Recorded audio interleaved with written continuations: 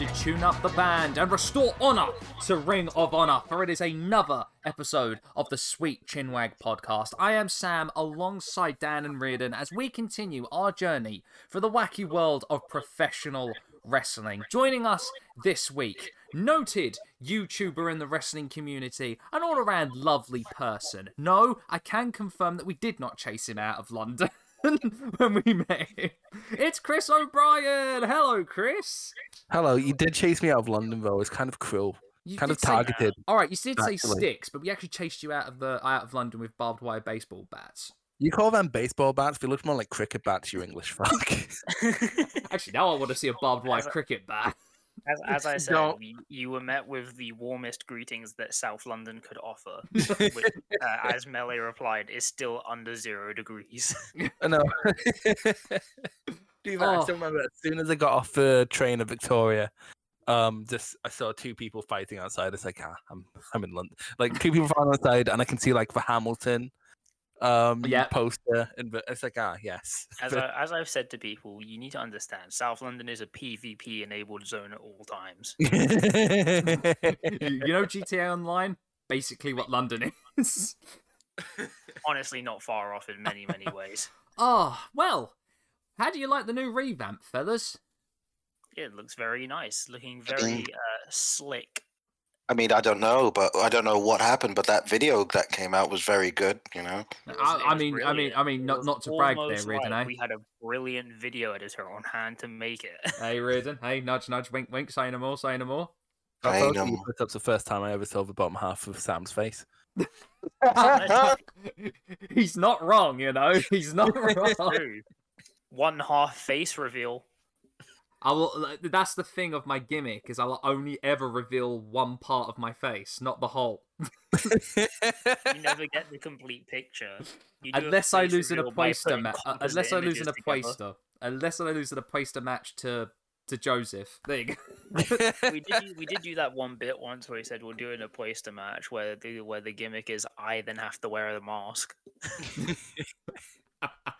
But no, I've had like a lot of people to thank. First of all, thank you ever so much, Reardon, for editing that hype package video. You did an absolutely wonderful job on that, sir. Had to do something. Massive thank you to Hopwood Photography as well for getting the promo shots done for us on that day. They came in clutch with that, and basically we got a whole bunch of stuff coming from that shoot as well. Did I hear someone say trading cards? Ooh, maybe. I'm alluding to the future. We shall see. And of course, thank you to RNKF Shirts for the revamped logo as well. Massive thank you to every single person who helped out on that one. But yeah, how have you chaps been? It has been a while since we recorded, since we did the Waggies, and it just seems like it seems like the world, according to Vince McMahon, is blown up. I mean, look, everything keeps getting more and more confusing, so I'm not going to pretend like I understand anything that's going on. Here was me thinking the 2020 retrospectives of everyone in the wrestling world would have been weird, but just in 2 weeks, 2023 retrospectives are going to be looking really weird come next January. But 2022 retrospective is already looking weird because all the main stories I've put into my video have now changed, and I've had to put addendums going, we'll deal with this in January. This is the problem, though. It's just like, we've come into the start of this year, we're like most of the way through January, and we're already like having to like retcon half the big stories. Yeah. We are like 2/3 of the way through or whatever. It's so nuts. I don't think wrestling doesn't go off of the same logic as the rest of the world. Wrestling really? is released unto itself, as we've said many times. Yeah, like they've just decided we're not sport or entertainment, so we're gonna act like neither. So you have Vince like trying to stage a fucking hostile takeover of your own company is kind of fucking hilarious to me. Also, again, as I said to these two chaps when we recorded a couple of weeks back, I do see the irony of a megalomaniacal billionaire trying to stage an uprising in the first week of January. Don't worry about it. Oh, yeah. Nothing changes. Anything Donnie can do, I can do better. Oh, Jesus Christ. Anyway, shall I move swiftly on? We give you this podcast thanks to those lovely people over at SoundCloud, Spotify, Google Podcasts, Apple Podcasts, and forever and always pending other platforms. There is no takeover alive that can stop us from pending. Let me tell you this now. We are always pending, and we always will be. Always be pending. So... I'll start listening when you get onto iHeartRadio. We're getting there. So before we get on to our episode all about Jonathan Gresham's Ring of Honor Pure title reign, it is time to visit Dan for this week's wrestling news. Dun dun dun dun dun dun down.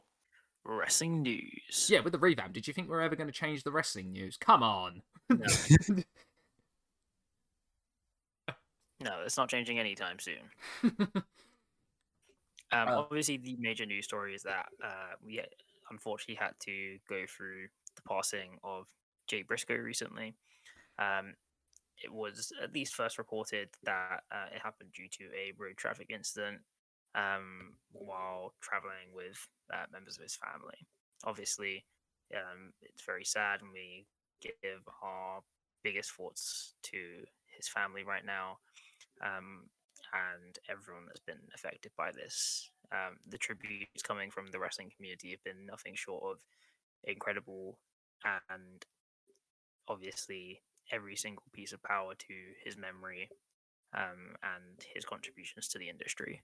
Absolutely. There is a GoFundMe actually set up at the moment towards donating money to the Pugh family as well.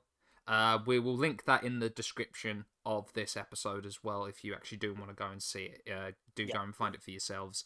We'll link it there as well. But this hit very unexpectedly and very, very hard, actually. As a person who, like myself, I entered watching, like, getting seriously more into the independent scene in the early 2000s, there was always one constant in when I was looking at the American indies, whatever I was watching, whether it was Ring of Honor, CZW, IWA Mid-South, even TNA for a little bit, it was Jay and Mark. They were the two kind of constants that every time I would switch over from one promotion to another, there they were, sure enough. So this hits hard. Because it's a member of the wrestling kind of fraternity, kind of like like Brody as well. What happened with Brody a few years back, where everyone now in the wrestling industry, it's affected everyone hard, very hard. Gosh, it just sucks, for lack of a better term. It was so weird because I think this hit at a time where, like, a lot of people on Twitter were revisiting, just so happened to be revisiting Briscoe stuff anyway for the year-end list. Yeah. And, like, it's one of those things of, it's not one of those, you didn't expect him not to be there tomorrow. Mm-hmm. As Sam said, the Briscoes have been around for ages. Like, I must be a bit younger because I didn't get into the indies until, like, the early 2010s, like 2013, 2014. And I got into Ring of Honor even later, like in 2015. And he was the champ when I got into Ring of Honor. And it's one of those things of people have been posting about them, the Briscoes' more legendary stuff, which makes complete sense. Like the stuff with the Bucks, the stuff with more recently FTR or the Kings of Wrestling, or even like the Machine Guns. But what I found really impressive about Briscoe as a worker was the fact that he didn't lower himself when he got less than optimal opponents, which the Briscoes had a lot of in the last 3-4 years. Mm-hmm. Like, they had an amazing chemistry with the Kingdom, who otherwise are kind of just a take it or leave it tag team. Yeah. He had this amazing promo, which nobody saw because nobody watched Ring of Honor but me last year. And It was against he was fighting EC3, Yes, which that promo is incredible. which isn't like a great start to a feud, just for the letters EC3.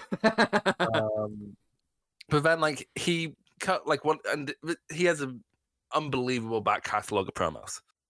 But that promo is like, I shook the hands of Mitsuharu Misawa, of Kensuke Sasaki, and you think you deserve to shake my hand. And the way he delivers it is just absolutely amazing. And the Briscoes always seem one of those teams where they never lowered themselves no matter where they were working. Yeah. Like they always stayed consistent, which is something to be admired, because most acts, almost understandably, just out of self-preservation, won't do that. Like you sort of had someone like the Young Bucks, who in the last 3 years in the Indies, they sort of developed their house show type match, which works, but when you look at the Briscoes, and they just end up having a slightly fuller body of work just because they never lowered themselves. They were like, even when their opponents weren't optimal, you could always adore the Briscoes. And the fact that Jay had this incredible power to be able to get you invested, no matter the opponent, to actually get you invested in that match. His promo style is something that I don't think will be very well replicated for a very long time. Because it's Jay. I mean, I can't really describe just them or compare it to anyone else, really, how Jay cut promos. It was incredible. I don't think anyone is going to match that. Just because of how wrestling's gone in the last few years, you don't really get people like Jay and Mark coming in. Like with on the Southeast Indies, you have people kind of like them, but like as loud as they are, as at times abrasive as they were, you don't really have people like that. Wrestling sort of skewed in a different direction. I certainly don't think we're going to ever get chicken farmers from Sandy Fork, Delaware ever again. Exactly, and as we know, that's all wrestling used to be. So, also, may I just say, like, I highly recommend, if you want to go back and watch a cinematic match, the fight on the farm is one that I absolutely recommend. Mostly because, as I tweeted, this is just a regular day on the Briscoe farm. Yeah. And I love the fact that their dad is the referee as well. At the end of it, when they're both out and absolutely spent, Jay and Mark's dad go, clean that shit up. Are you done? Now clean it up. Now, a thing I have to bring up as well, as a lot of people have been trying to dunk, if you were, or try to kind of besmirch the name of Jay after everything had happened, and to them, I simply say this, fuck you. Mostly because ever since that happened, ever since it came to light of stuff of what Jay has said, Jay has been incredibly apologetic, learned from his mistakes, and as a matter of fact, seemed a much better person out of it. Now here's the thing, if Effie and Sonny Kiss are telling people that Jay was nothing but kind and respectful to them, that says a lot. That's the thing, because a lot of what people end up calling for is, and rightfully so, is to change and learn. But then there's a very loud subsection of people who just don't think that's possible, but still ask for people to change and learn. It's a really weird dynamic. I mean, because especially from the later, like the late 2010s Ring of Honor crew, who sort of, especially through COVID, seems to be very tight knit. Everyone was just saying the loveliest stories. Like there was a thread from Ian Riccaboni, which absolutely tore my heart apart. And same with people, like, because they also worked in NWA. A lot of people from NWA were coming out with lovely stories as well. Yeah. And, like, very clearly, he had changed and learned and educated himself. Exactly. And I don't know. I feel like there's a certain point when you're saying it when a bunch of people are mourning. There's a certain point where you're just trying to get the Twitter clout for, getting him. And it's an annoying thing because I don't know what you think you're achieving by dunking on a recently dead guy who was like, I understand when it's someone in power, but Jay Briscoe wasn't a person in power. He was a wrestler who said shitty things and then learned. It's very. I was going to say it's seldom rare that a person would say those things and not only learn his mistakes but better himself. Especially in wrestling. Especially in wrestling, because in wrestling, so many wrestlers, when they say something shitty, will just double down and try to justify why they said it. Whereas Jay Briscoe... Michael Elgin! Whereas Jay Briscoe just went, this is why I said these things. I was wrong to say these things. And then actually put in the effort to learn from it. And I don't know what else you could ask of a person after what Jay Briscoe did. Because, I'm not being funny, people in wrestling have been forgiven or forgotten for much, much worse than what Jay Briscoe said and did. Because Jay Briscoe didn't do anything. I'm looking at you, Vince. Like, I'm looking at half the NXT UK roster. Yeah. Oh, God. Nothing specific because we'll get sued. Don't worry about it. Don't worry about it. But no, honestly, I think it came as a massive shock, and of course, when it came to light that who was there there as well in the traffic accident. The good news from what I've heard is that his daughter now has regained feeling in her legs, which is thank goodness for that. Honestly, I'm very happy to know that his daughter seems to be in a stable condition now, because I think that would have torn my heart out if that had happened. I mean, I was oh gosh, I was heartbroken that when you heard Jay had passed, but even more heartbroken to know that his daughters were the passengers as well. But thank goodness that they both sound, as of this recording, they both sound like they're okay. Thank goodness for that. But what we do know is AEW, Tony Khan did put on a tribute show, a Ring of Honor tribute show for them, which is going to be on Honor Club and on the Ring of Honor YouTube channel soon. I'm not 100% sure when it's going to be coming out. I'm pretty sure it's probably going to be very, very soon. But Warner Discovery didn't allow them to air the tribute on television, which is weird. Because Warner Discovery... Capitalism moment. Yeah, because Warner all but effectively banned Jay and Mark from television, which is weird. It doesn't matter. Someone can be shitty, but if they make them enough money, then they'll do it. Yeah, exactly. But we all know exactly who I'm talking about right here, right? When we say his name, but he looks like a human thumb. Oh, DW. Yeah, and I but not say, like hey. not yeah, I was gonna say not that one. What a wonderful kind of day. I was gonna say I didn't know Warner Brothers owned Arthur. Dang it! Capitalism, man. No. So I'm looking. I'm looking forward to seeing the tribute show. That sounds really weird to say that in a way, but the amount, well, what's on the card from what I've heard is a very good stacked card. But yeah, man, I don't know how to end this because it just sucks. It just really, really sucks.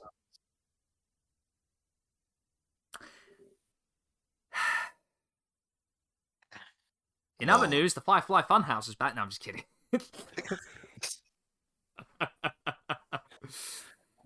Yo, but no. Are they releasing The Fiend 2? Yes, they are. Firefly.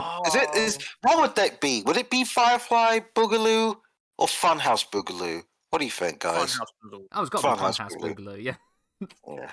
I don't care. Can Bray Wyatt just fuck off already? No. The answer is no. I got really annoyed because when he laughed, I was like, "Thank God, I don't need to hear about this shitty community theatre ever again." What I want is listen. Bray Wyatt to start off his own promotion, which is basically just Bray Wyatt does hustle. I would watch that. If Bray Wyatt brought Hustle back and Aki Bono was born as a fucking baby again, I would.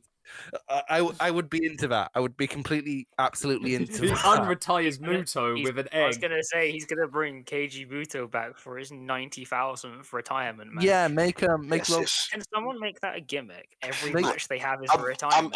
sorry. I'm sorry. I had to cut everyone off. I heard Chris call him community theatre. And speaking as a theatre kid, there's a fighting words, Chris. There's a straight up fighting words. I don't mind community theatre. I specified shitty. Like Bray's brand of community theatre is like when that church tried to do Hamilton.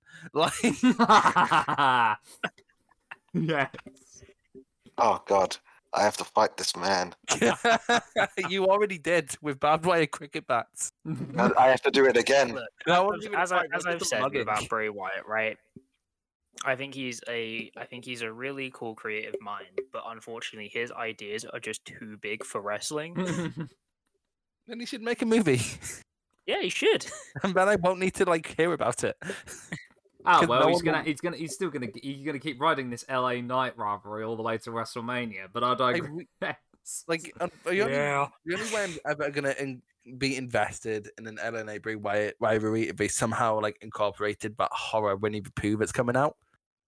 Yes. Like, if that leather mask turned up and like fought and took over Eli Drake, and it was then just Rubber Poo versus the Fiend. You know what? 5 stars, match of the year. I'm saying it right now. But Piglet, yeah. Oh God. And on that note, should we end the news? I'll talk about 100 Acre Wood. Yeah. God's sake. Yeah. Eeyore, Yeah. Tigger, yeah. You know what? I need you to surprise. stop. It would not surprise me. It would not surprise me if LA Knight becomes a champion at some point at the end of this year. We'll see. I initially said LA Knight Intercontinental Champion. I wouldn't mind seeing it. Anyway. Yeah. Anyway, are we done with the news, Dan? Yes. Perfect. Reardon, recommendation corner. What have you got for us this week? I've got two because I remembered my other one. So, guys, how do you guys feel about tennis and gateway drug prog rock? I Brilliantly. believe strongly in my heart that Andy Murray is Scottish. No, you have to remember that's when he loses. He always loses. Well, you guys are in luck. My recommendations are the Netflix little mini documentary series Breakpoint, talking about the lives and struggles of tennis players. Very interesting stuff. I really do like tennis quite a lot. Like, it's one of those sports where I forget, but then Wimbledon's on and I'm like, oh yeah, I fucking love this sport. And my other recommendation is the Alan Parsons Project. Hell yeah. As one should. Because the Alan Parsons Project are fucking solid. Solid ass band. And they helped, and Alan Parsons helped Pink Floyd make Dark Side of the Moon. So, like, Alan Parsons, wherever you are, I owe you a drink. You're a fucking great dude. I spent too much time on Twitter because I thought you were going to say drink bleach. No, absolutely not. That man should drink only the finest, let's say, rosé. The finest rosé. What is this thing? Is a fine rosé. Yeah, rosé's good. It is good. But I wouldn't call it a do fine while one. drinking your fine rosé is watch The Last Dance, which prominently features music by the Alan Parsons Project. That is true. Yep. That is Because of true. It's also a brilliant basketball documentary. Yeah, you know what? I'm gonna I think we've recommended it before. We did We're gonna- when yeah. it came out. Yeah, we Yeah. did. We did. We're When gonna we first started doing this and we were deep in the first lockdown, I binged that to. Oh, absolutely. I have What a- watched the entire thing 3 times. I mean, I'm happy to recommend it again because it's fucking incredible. It's so. In the good. words of Michael Jordan, and I took that personal. Oh, it also became Yes. personal with me that I took it personally. If you want to find out about how much of a nutcase Dennis Rodman is, then Yes. Look who he's best friends with, Dan. no. But the documentary makes it incredibly clear because I know there is not a single basketball player in the world right now, barring a few niche players, that would dedicate entire multiple-hour training sessions just to rebounding. This is a man who went 0 points, 29 rebounds in one game. For those that don't know basketball, those are insane numbers. Dan, I believe you also have a recommendation this Yes, week as I well. also have a recommendation. I've been looking it up to make sure that I can find it. It is the video essay "Visceral Femininity," a Bloodborne video essay on YouTube by a creator called Honeybat. It is a really cool look at the themes of the feminine in Bloodborne and how the theming of the feminine can actually attach to eldritch horror when looked at from a male perspective. Interesting. I'll have to give that one a watch for damn sure. Damn sure. Alrighty. With all of that, it is time to get on with our episode all about Jonathan Gresham's Ring of Honor Pure Title Reign. Let us cast our minds back to 2020. Oh god! No! Oh no, god! No! Oh god, no! I don't want to go back. So, oh god, what a hellscape this was. It's very recent history. No, but I'll cast our minds back to basically the beginning of that year, or at least to the announcement that the Ring of Honor Pure Championship was actually coming back. Now, I don't know if you two remembered, but I was quite excited about this. So I do remember this, and I will tell you why I remember this, and that's because there was a weirdly specific amount of promotion on Twitter about this, and this was when I was on Twitter possibly the most. Yeah, no, it is very true, very true. It was, I was excited, and from what I heard at the beginning of the year, they were going to put on a tournament, a pure rules tournament to decide the newly crowned Ring of Honor Pure Champion. But then something happened. Something happened, didn't it, everybody? Yeah, those Yuzaki that versus happened. Kazuki Fujita, the whole world changed. Yes, the whole world changed for the Vegeta Shiozaki match. You, Joseph, Forrest, everyone said that was the match of the decade. Hey, I said that was the second best of the year. Calm down. It's close enough. Close enough, close enough. No, but with all of this came a little person. Actually, I didn't mean to say that. I didn't mean that because I know he's not. I was going to say I know he's not the tallest of wrestlers. How dare you insult him? You know he's PWI rated. Yes, I forgot that. No, came a very well known wrestler at that time called Jonathan Gresham, who was basically in single handedly bringing back the pure style of professional wrestling, and especially at Ring of Honor. I believe that he did have in 2019 a couple of pure title not pure title, but pure rules matches. Yes. In the lead up to this, I was looking back on this, and it made me laugh that in Orange Cassidy's GCW show that he actually had a match against Shinjiro Otani. I forgot about that one. Incredible. I feel like you can make anything better by just inserting Otani. You know what? It's true. I feel It's like in many true. ways you can just make a match better by just adding in a Japanese wrestler from a past generation that's somehow still wrestling. Just put Yoshiaki Fujiwara everywhere. Yes. Just have him be like, you know how in like Sonic Adventure 2, this Big the Cat turns up in the background. Just have him be wrestling's Big the Cat. Just have like, it's like in the As middle of Sam like. has heard me say, I have a fascination and a love with what I term the New Japan old boy matches. Yes. Where they're just like, how can we have the highest combined ring age?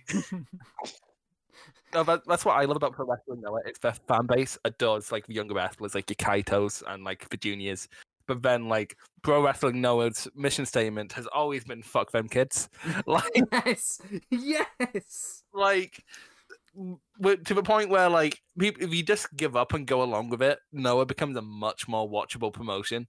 Like, as soon as you're like, oh yeah, of course, Masakatsu Funaki's champion all year. Like, that's when Noah becomes good. You just accept Funaki and Vegeta as your Lord and Savior.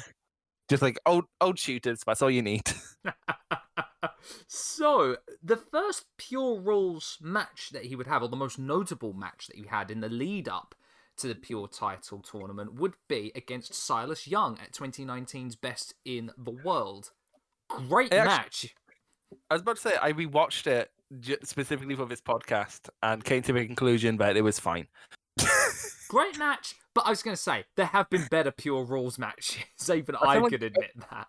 I feel like we'll get into this as we go along, but I feel like the rule set kind of just brings out the best in people. Yes, this is why I'd say it was great, because it was just going to be me saying, and probably pissing off a bunch of people by saying good match, and then on the other hand, Silas Young. Yeah, true. Silas Young is very good. We have two things to fight about now. But that said, I think the reason I like it so much is because it was just great to see the Pure Rules back. So I had that twinge of just like, I'm just happy it's back more than anything. And then when I heard the Pure title tournament coming around, awesome. I thought that was going to be a great start to 2020. But we didn't get it till fucking September. Yeah, by the way, have you seen who originally was meant to be in it before the world fell apart?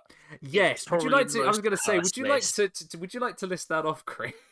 Right. So quickly, the competitors we got in the tournament were Lethal, Dalton Castle, David Finlay, Rocky Romero, Silas Young, Freddie Guy, Tracy Williams, Russ Taylor, Gresham, Wheeler Yuta before he got over.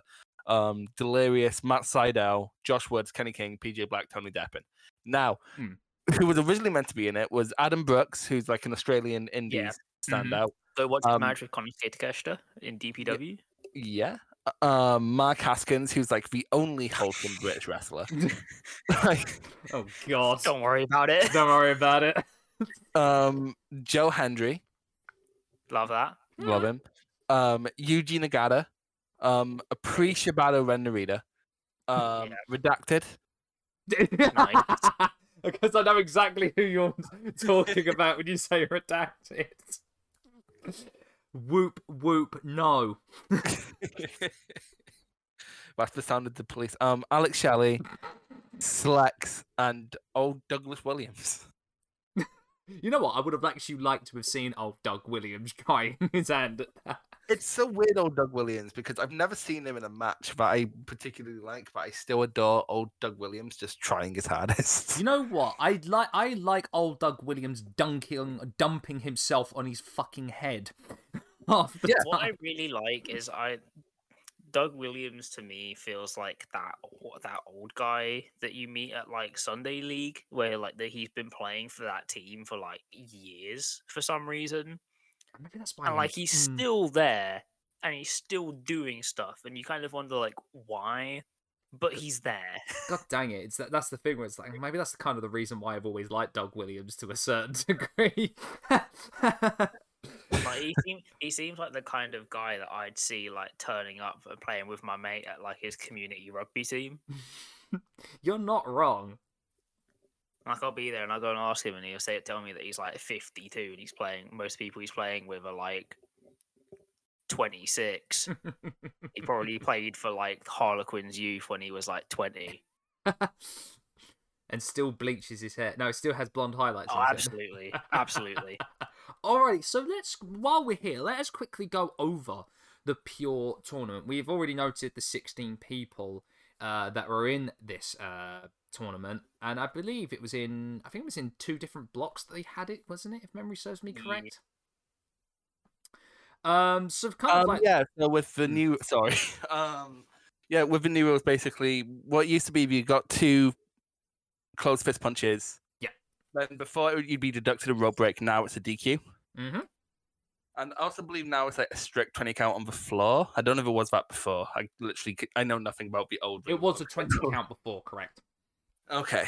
What did we add then? What was the other thing we added? Oh, if someone interfered, they'd be fired. Yes. Yes, so no pressure now. I would have said though, would have anyone interfered in 2020 during a during a no fans Ring of Honor taping. I don't think Don't worry EC3 about it. I don't think EC3 or Josh Woods or Flip Gordon thought it existed. So possibly them. God dang it, you're right. That's the problem.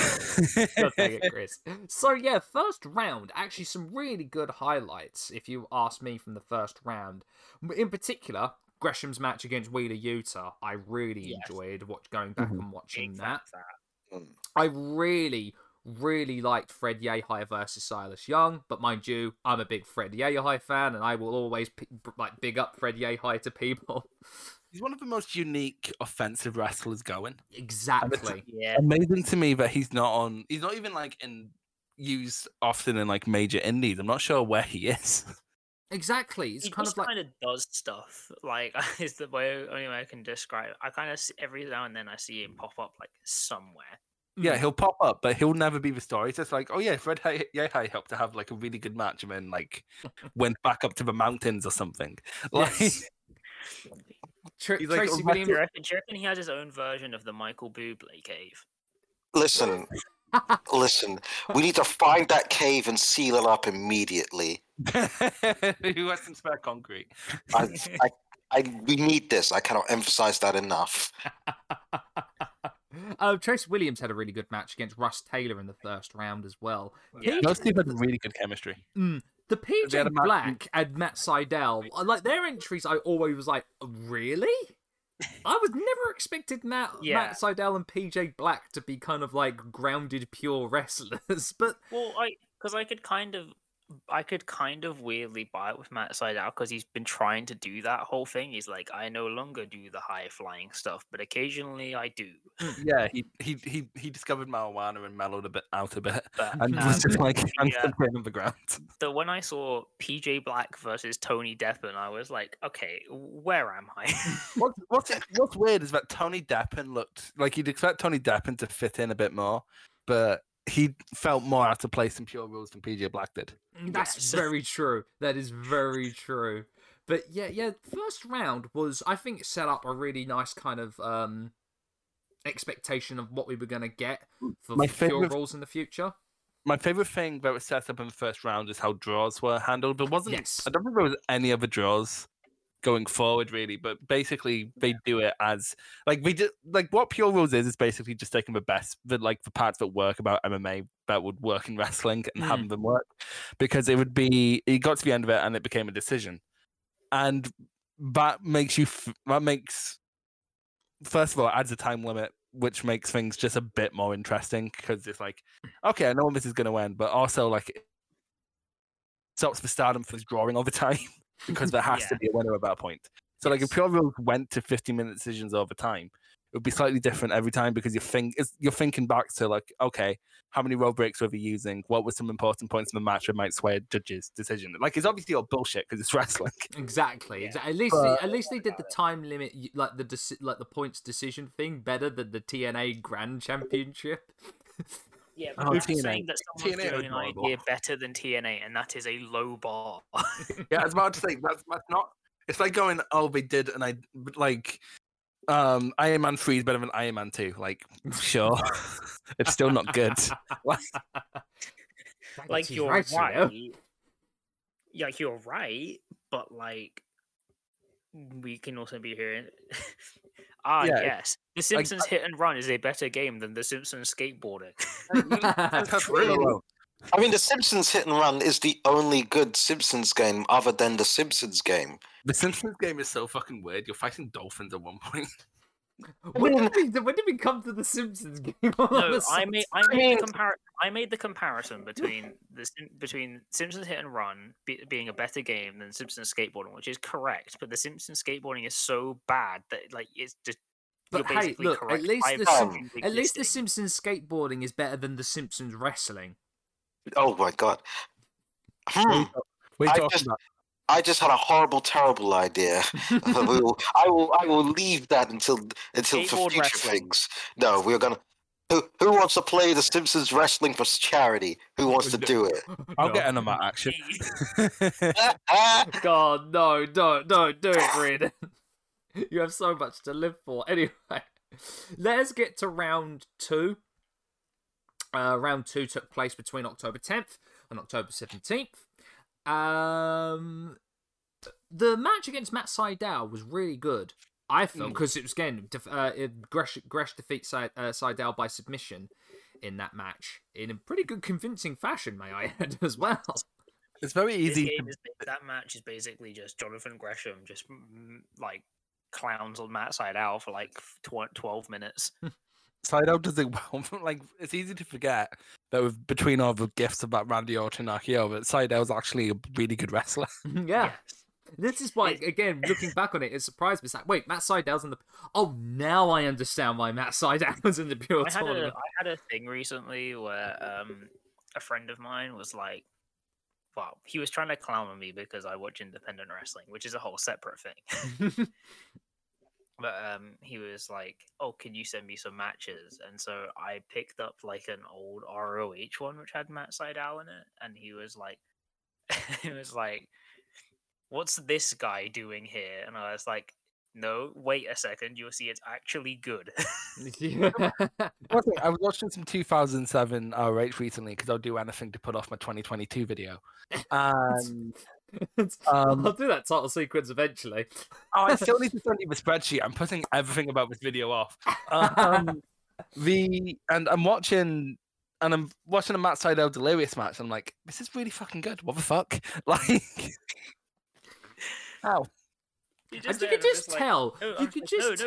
This man was in fact a good wrestler. You could just tell that his time in WWE really bogged him down. It's not just that he went to New Japan, did well there for a while, and then got busted for drugs. So New Japan fired him like right away. Oh yeah, it was the stuff in his vape, wasn't it?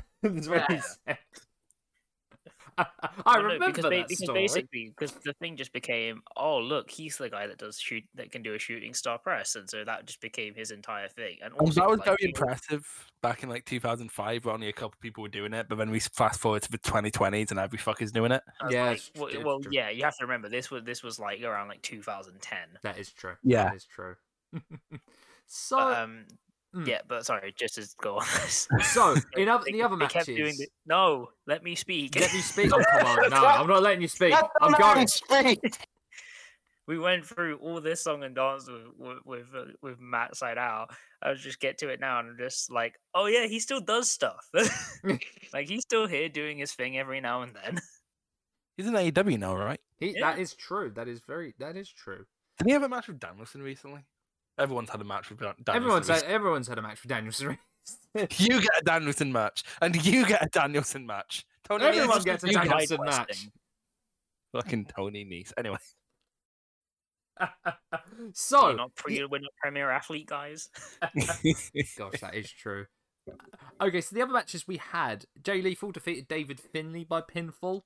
We had Tracy Williams defeating Fred Yehi by submission in a.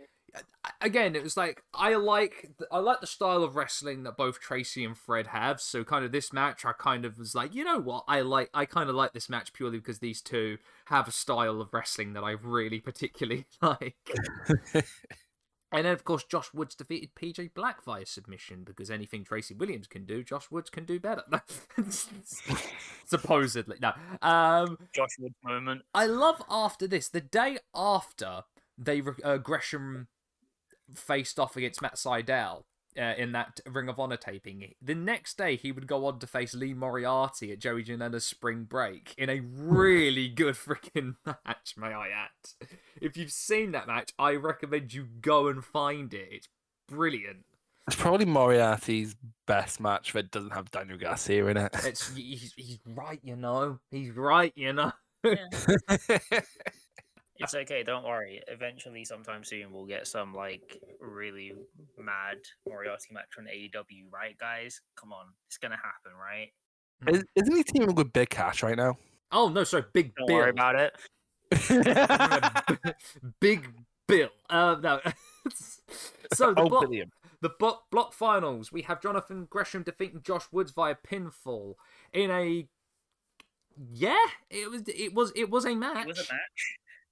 It exists. It exists. I was gonna say it's almost like I'm I'm knocking Josh Woods for that, Gresham and Josh Woods for that. But it was actually no, it was okay. It wasn't actually not that bad a match. But I can't say anything more than that, honestly. Does it sound bad if I just like if we just like have that? I feel like that gets sound clipped too easy. Just it has Josh Woods. It's okay.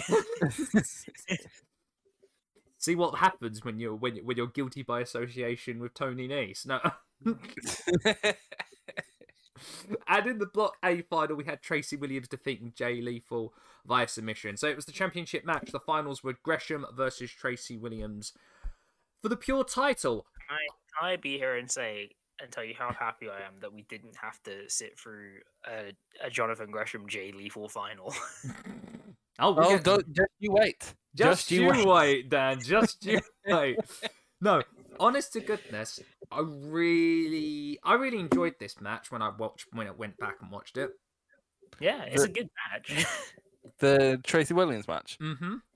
Yeah, I think the Tracy Williams match is there's less to grasp onto than a lot of Gresham's stuff. I found this to be a trend when I went back, where Jonathan Gresham, when he's facing off against other traditional pure wrestlers, the matches are very good, but there's less to sort of grasp onto. Yeah.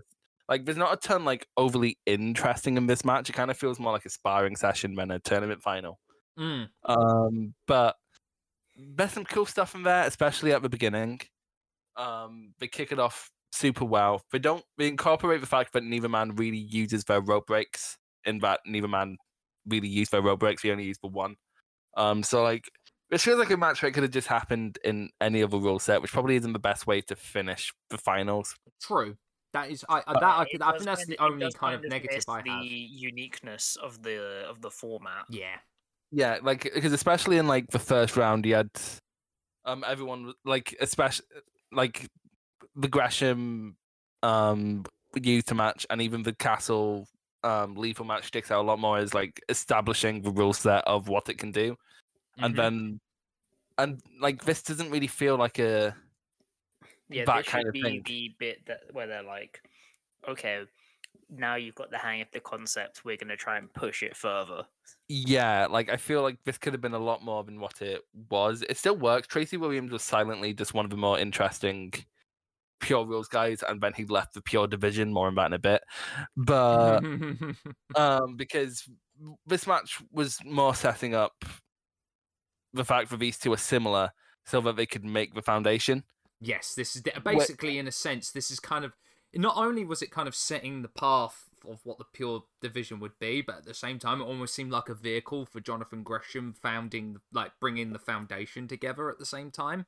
Yeah, because he was tagging with Lethal already, which is why it looked like it was going to be a Gresham Lethal finals, not that, and also they're like the two biggest names of the tournament. Like, Tracy Williams is kind of just a mid-carder at this point. Yes.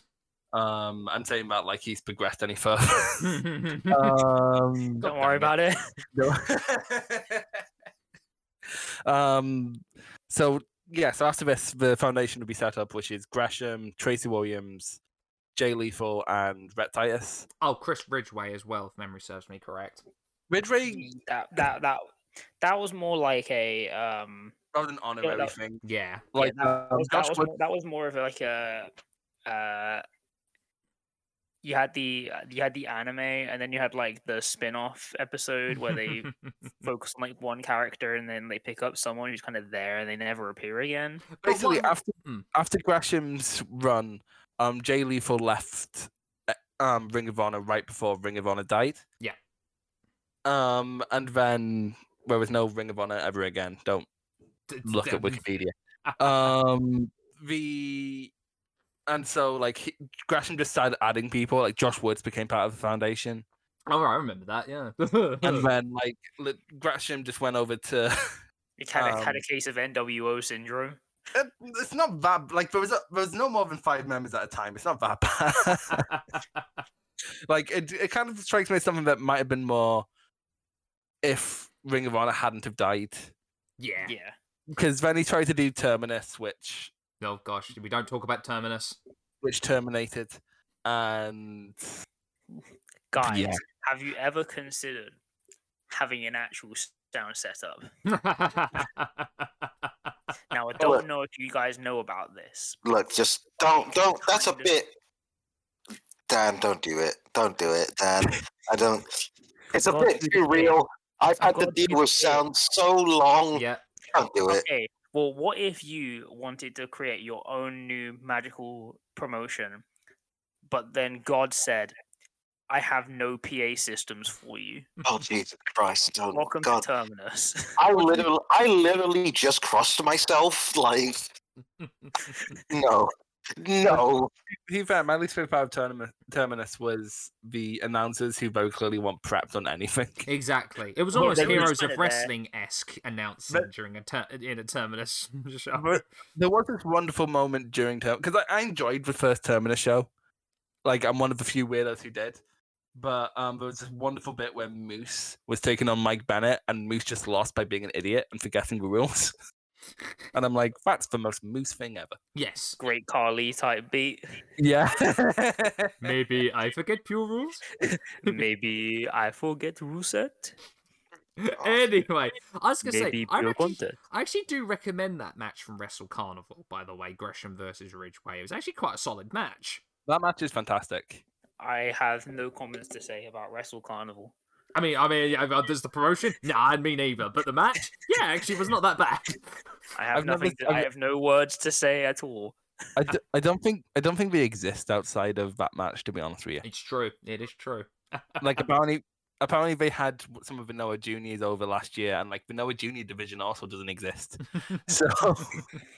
So, Gresham wins. Pure title is back. The foundation is formed. Chris, would you like to tell Dan and Reardon what Gresham's first pure title defense was against? Yes, please enlighten me. Okay, so first of all, I want to set up like how Ring of Honor did things from now on, in that they had Yes. rankings, Mm-hmm. and that meant you had to have like a pretty glowing record to get a title match. Like, you had to actually be built up in a random title match later on. So yeah, Flip Gordon beat Josh Woods and became number one contender because he was technically undefeated. But Wait, remember, wait. did he think the pure title was flat? That's the question. Hang on. You need to run that by me again. I feel like you've missed a couple of steps. Yeah, no, that's literally that's literally what happened. He beat Josh Woods and got to number one in the rankings, and come final battle, got up the match. Which is easily the worst build. But wait a minute. Listen. Look, I love number one contender matches. I've always have. I missed the fuck out of them in modern WWE. Like, I really, really do. It's a very important wrinkle. But normally, there's a build-up to number one contender matchups. Okay, but I'm going to disappoint you and say this wasn't even a number one contenders match. It was just a match, and then he became number one contender. Wait, what the fuck are you talking about?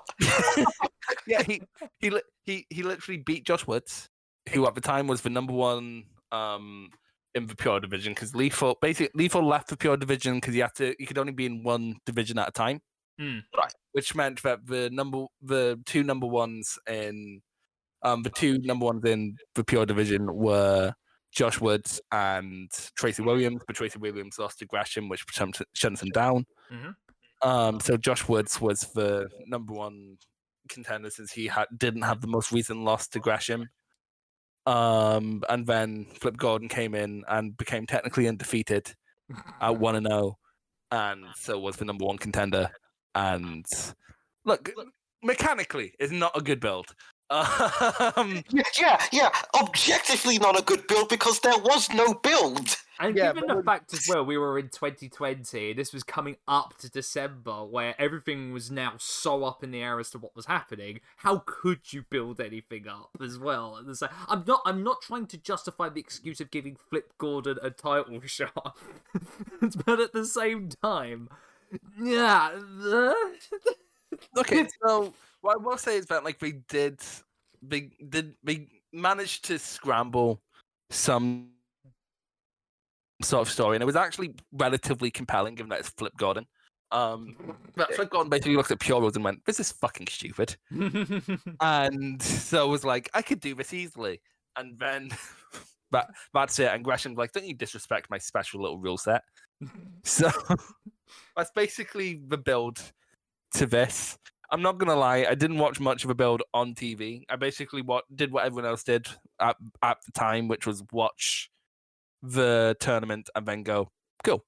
And then saw Flip Gordon was fighting, and then heard that this match was miraculously good. I did notice that Flip Gordon had a patch on that was censored. I have no clue what was on it. I don't want to know.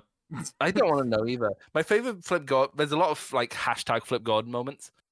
My favorite was when he posted a picture of wildfires in the US and goes, "Strange that it stops at the Canadian border."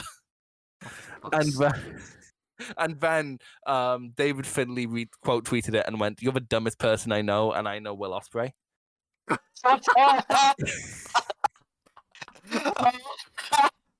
Oh wow! God, oh, wow. You know what? Fucking got him there. I'm just saying, man. I fucking love the Finley family. I love David Finley. He's so good. David Finley's awesome. Anyway, so that happened. I'm there with you. It's just saying it sounds stupid, but on paper this is bad. But it was okay, and it did go to a referee's decision as well. Yeah, well, this match. Okay, so this match went 24 minutes, and again, it continues this being stupid on paper. Because you hear Flip Gordon 24-minute match, and I'll be honest with you, but even though I watched 2021 Ring of Honor and last year and in 2021, Flip Gordon wasn't that bad, to be completely honest with you. But in 2020, before the 24-minute empty arena Flip Gordon match made me want to scratch my eyes out. And then I watched it, and I don't know. Gresham does this thing, and I'll get more into it when we do a match further on down his reign. But he does this thing where a lot of carry jobs. You look at them, and it's people trying to work around the weaknesses rather than work with the strengths. Yeah. Like you look at, say, like people like describe someone like Macho Man versus Ultimate Warrior as the greatest carry job ever, and I can see that. But like, it's clearly just Macho Man trying to make Warrior do the smallest amount possible. Mm-hmm. And like Macho Man sort of just working around him, or like when Michaels would fight Diesel, same thing would happen. But like in this and like all the other matches, Gresham looks at like the strengths of these wrestlers or even the weaknesses and goes, "How can I make this a strength?" For example, Flip Gordon's a fucking idiot. Like this is both in character and out of character. He's an idiot. So he burns his rope breaks right away, and then is like at a disadvantage in the rest of his match. And the only reason Gordon's really able to bring it back is because Gresham tried to exist in Flip Gordon's world to fuck with him and started doing lucha spots. And then Flip Gordon noticed his leg was twinked and went after it for the whole time.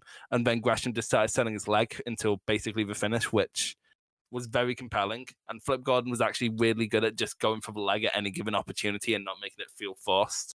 And I think that's very hard for like a wrestler like Flip Gordon to do, is to naturally put together a leg targeting performance.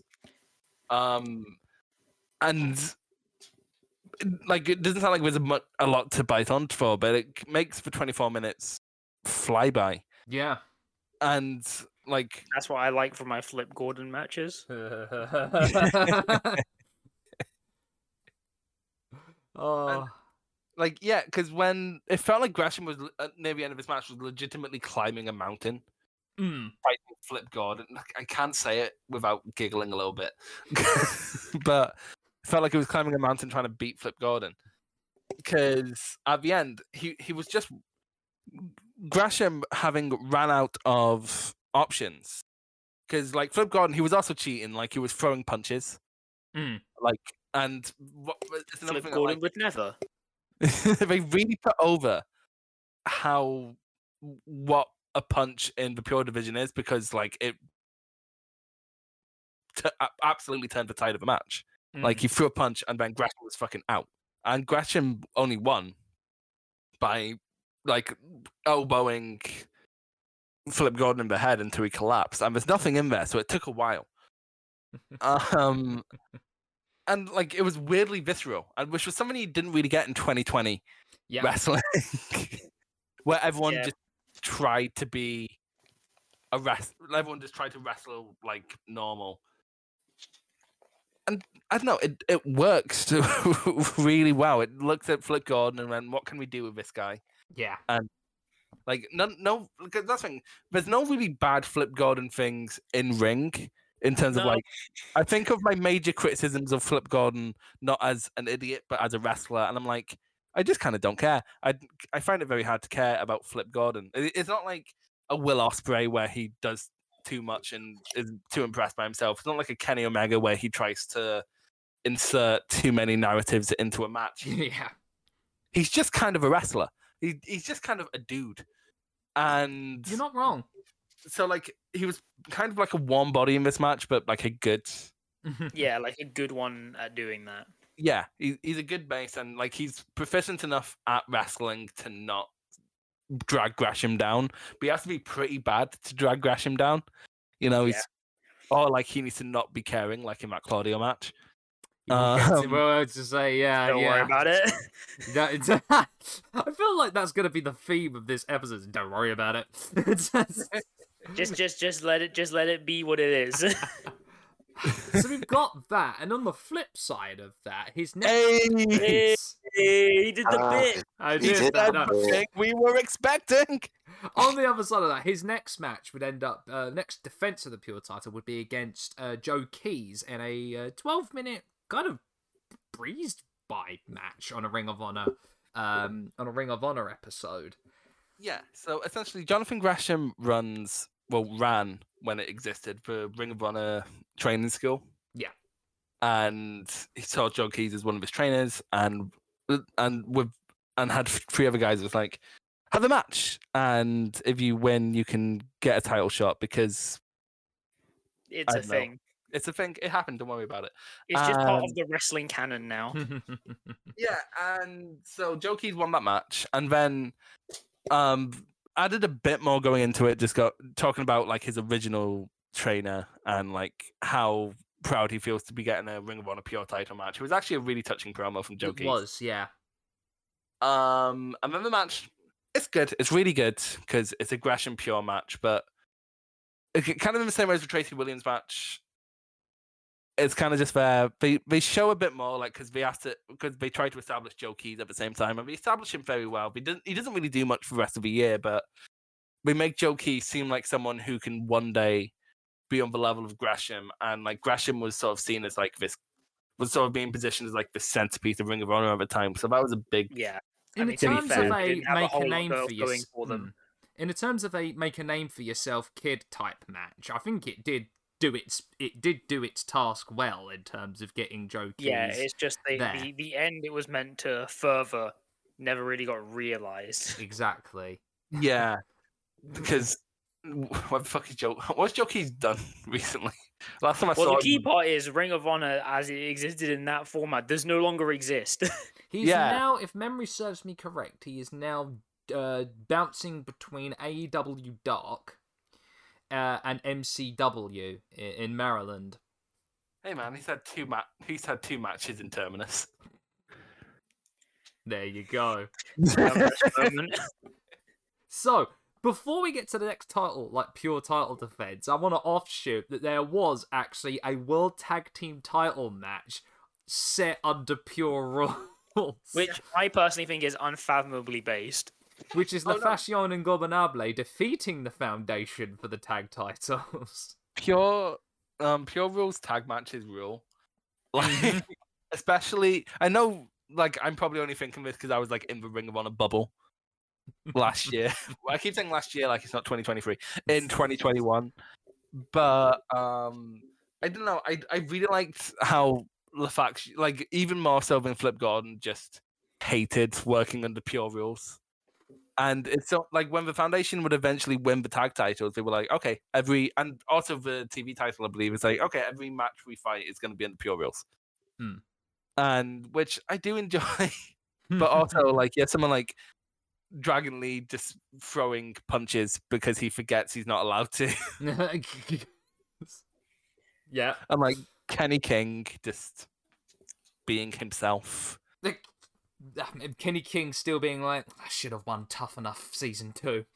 Was he on Tough Enough? I didn't even know He was on Tough Enough season 2, yes. Good God. Good snap. I ever experienced was the one in like 2014. The one where Hulk Hogan was on it and we had to throw him off halfway through. Yes, I remember that. Don't worry about it. Or maybe not, dude. Or maybe not, dude. So yeah, that brings us to our next pure title defense. Jonathan Gresham versus Dak Draper at the 19th anniversary show. Okay. And I'm going to gush about this one, but first of all, I'm going to like sell it because like unlike the Flip Gordon or Joe Keys thing, Dak Draper actually had a bit of a build towards the pure title. It's crazy. This is the one that surprised me. Is like, oh wait, there was a build to this one. Yeah, so essentially, one thing Pure Rules did very well, which it had a little meta going on. Like everyone, like for example, Gresham would force your rope breaks. You had someone like Silas Young who would use his rope breaks in order to gain an advantage. Like there's a bit in like a match he had with Josh Woods where Josh Woods had him in a fireman's carry, then gets him outside into like a German suplex position, and Silas is holding onto the ropes and he's shouting, "Roderick, I'm onto the ropes." There's a rope break, so they break it up, and he uses that small advantage to hit a DDT on the apron. Like so you had these people. Dak Draper didn't have any interesting things in the meta other than he kind of just broke it in half because he was so much more powerful than everyone else. Yeah. But, like people would force rope breaks, but it didn't matter because he just overpowered them and won, which made for a very because like he didn't have active disdain for the. You're just such a unit that you break the rule set. Yeah, no, that's the thing. He didn't cheat too often. He didn't do that. He just sort of overpowered everyone because the pure wrestlers weren't used to it. And like he saw it as a quick way to get a title, basically. That's just how he saw the division, which of course puts him at odds with Gresham because this is Gresham's division. By the way, but one thing I do want to highlight is Dak Draper. Like you probably saw it of the entrances here. Dak Draper wore multiple T-shirts to the ring. Yeah. Yes. During 1 week of Ring of Honor, so you know how one thing about Ring of Honor production at this time I really liked was they had little graphics that like highlighted actual useful information, like this many wins in this many matches, how like and the records of the wrestlers fighting or whatever. It's really good. But what was Dak Draper? He's not been around super long.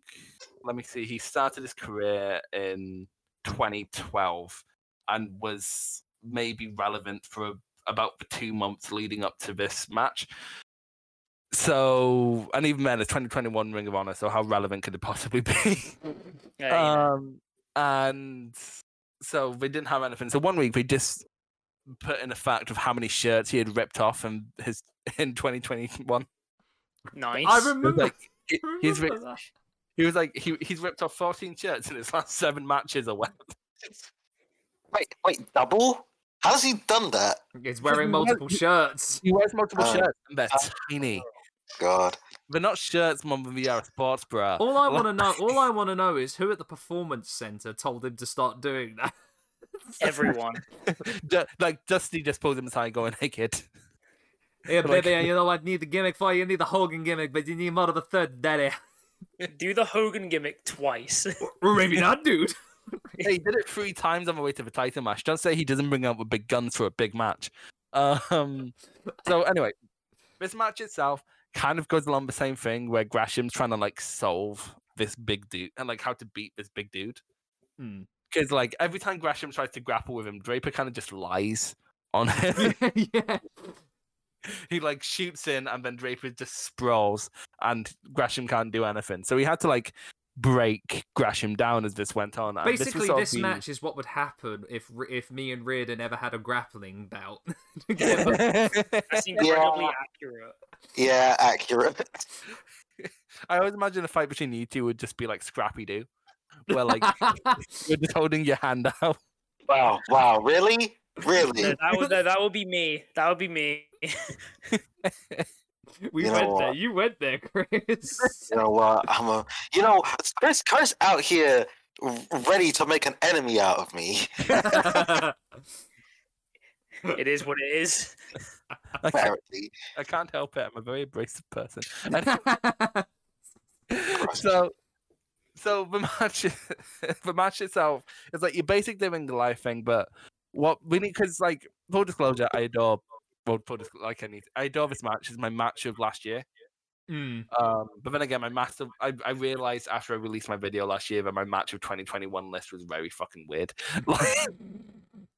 Be like that. It do be like that, Chris. Yeah, no, I'm sort of like Hiroshima Yuji Kobayashi didn't make it, but Maki Ito, Chris Brooks, and Minoru Suzuki versus Eruption did. But it makes sense. Though. I feel like this is like with our most recent best matches list. Like, Yeah. everyone else is going like Super Carnivore. I'm just like Calvin Tankman versus Jay Malachi from DPW 5. Look, I put Sami Zayn versus Johnny Knoxville up there, Chris. Which is I the base can't say pick. much. The base pick. I can't say much. But yeah, what's really so Drape has the advantage, and then Gresham starts going after the legs. Yeah, because he can't reach for face, so starts going after the legs, and so Draper slowly gets Gresham to use all his rope breaks because Gresham can't really out wrestle someone that much bigger than him. But then Gresham gets all the rope breaks right away. So that was a great way to show the threat that Draper posed, but also how good Gresham is. So like it's an interesting David and Goliath where it's like an equal David and Goliath. Yeah, no, exactly. And the finish here is just absolutely wonderful. Because one thing about modern wrestling a lot of the time is like it's not so much creative than it is just maximalist. Yes. Like it doesn't build to something amazing. I wonder who's to thank for that. Yeah, fuck you, Ishii.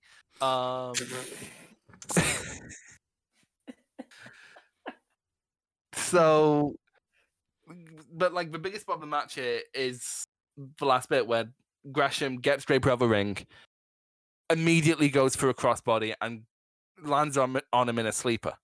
And Draper climbs back into the ring to not get a double count out. And then, so like it was a win-win for Gresham really.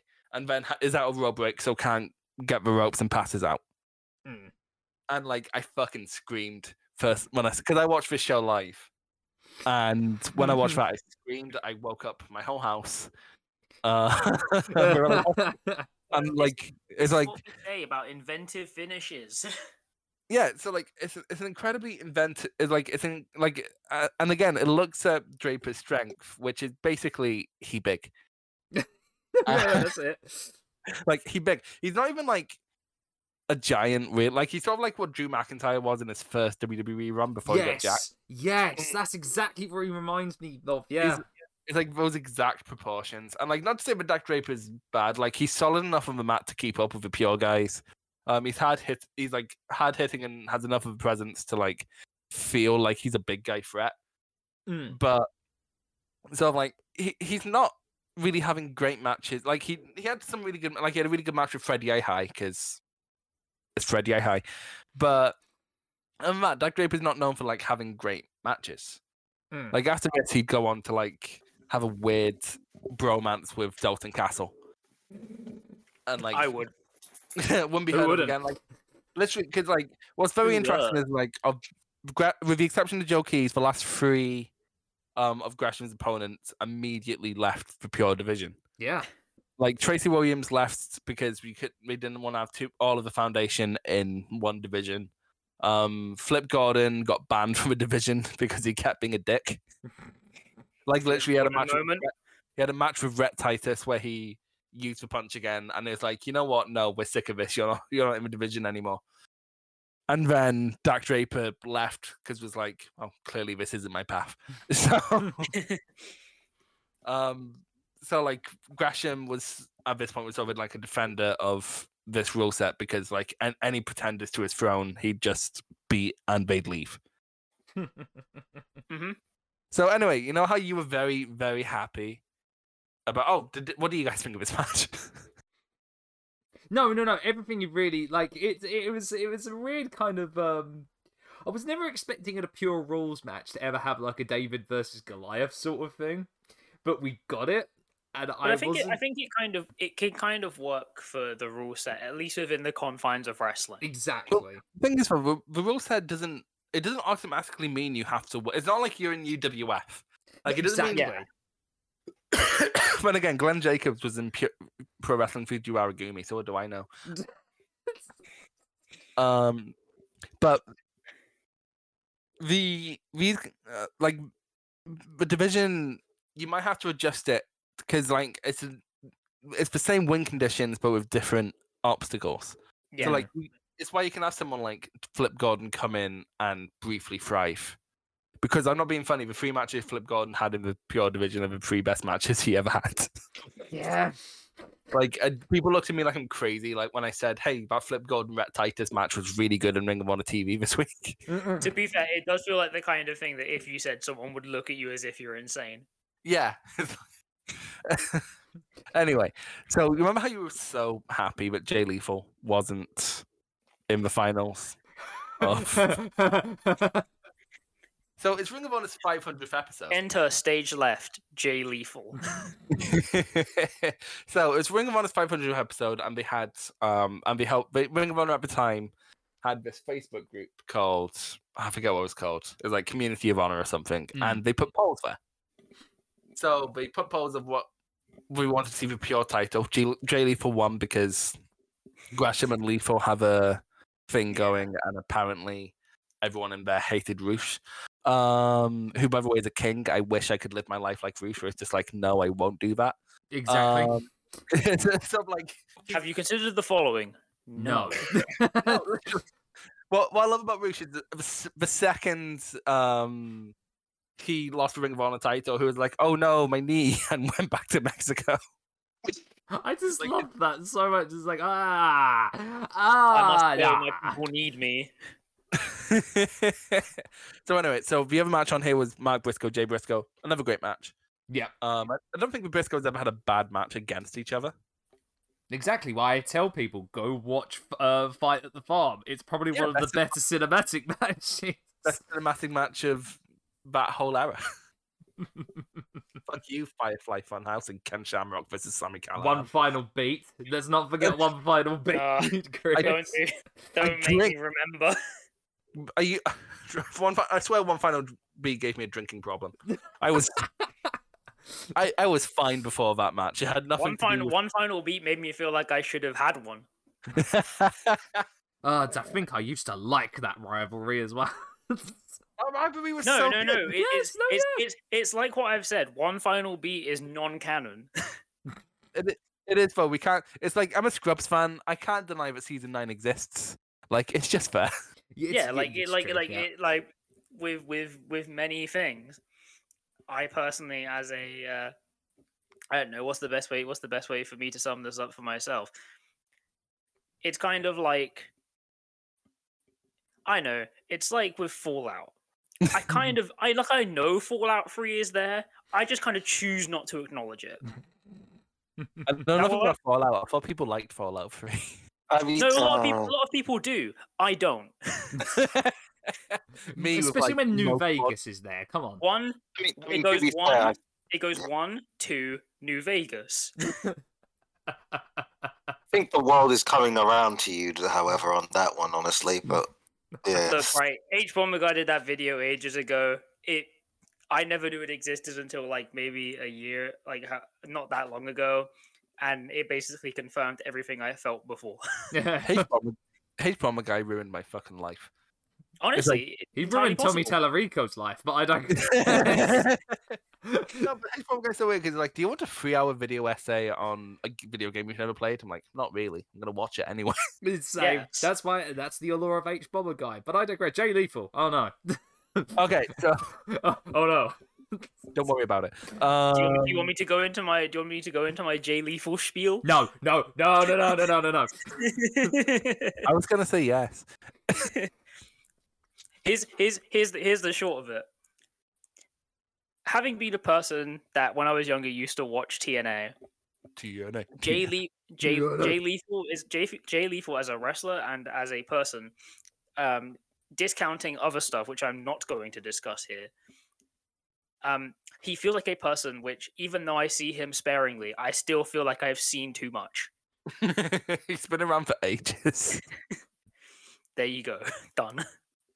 Anyway, so so yeah, this match was voted upon by the Ring of Honor fans, of which you are clearly not one. Excuse me, I am in fact a Ring of Honor fan.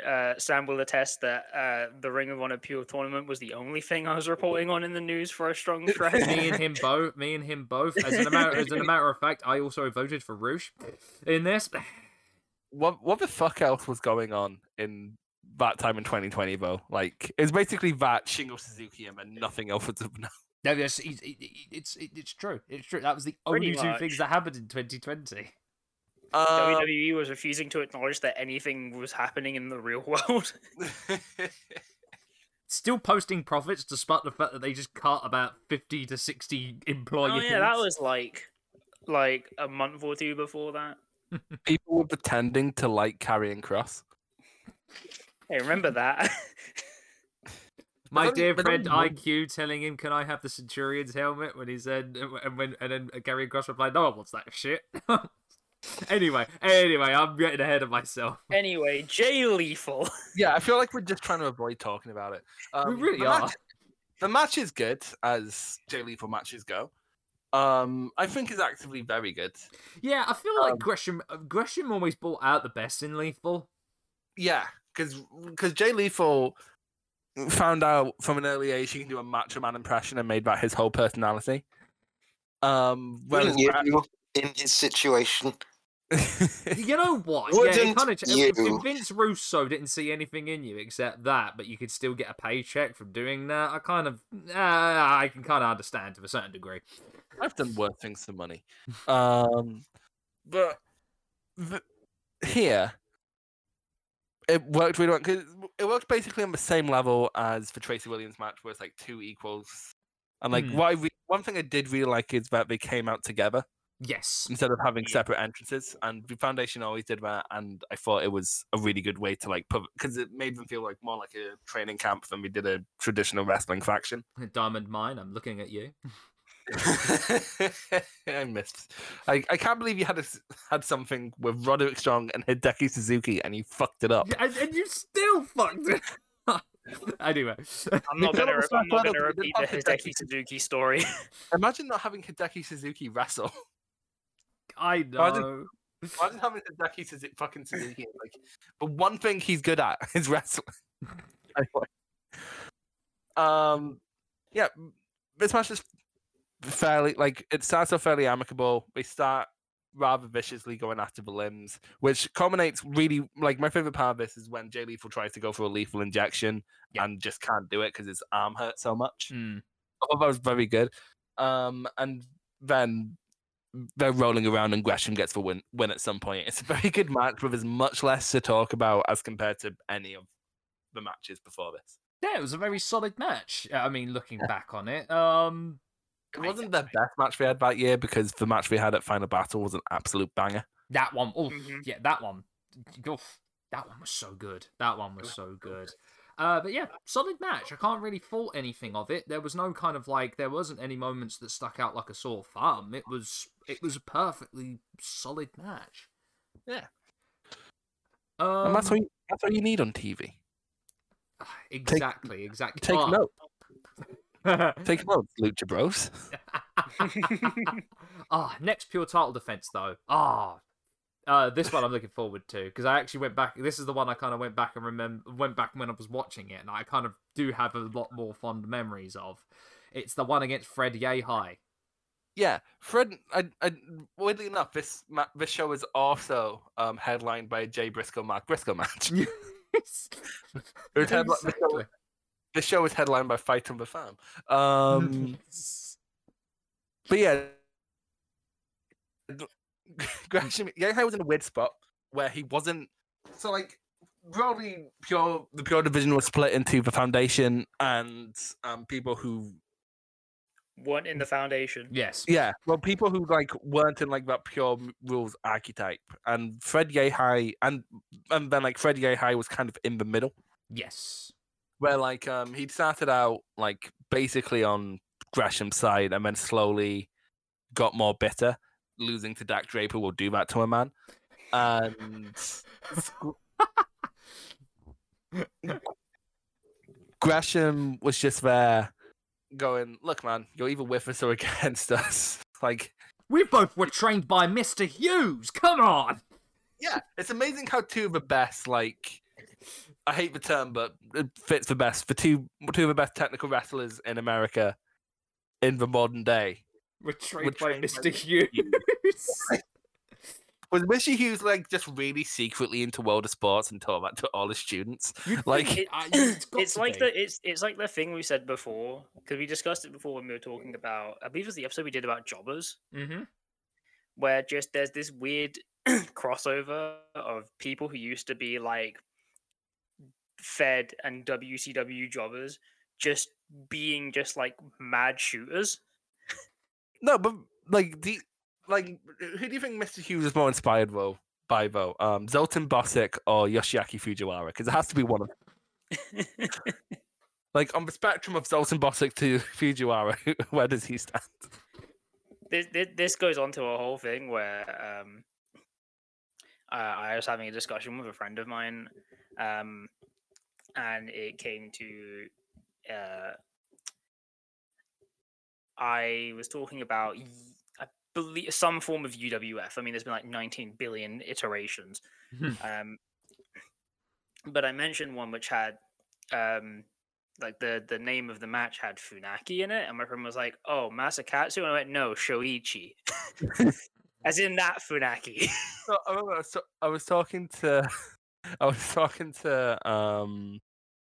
Forrest Over last year, and it was when Simon Gotch versus Masakatsu Funaki. Yes. Was announced, and he was like, "It should be illegal to have Gotch versus Funaki in big letters." It's like Gotch. Oh, Simon. Like,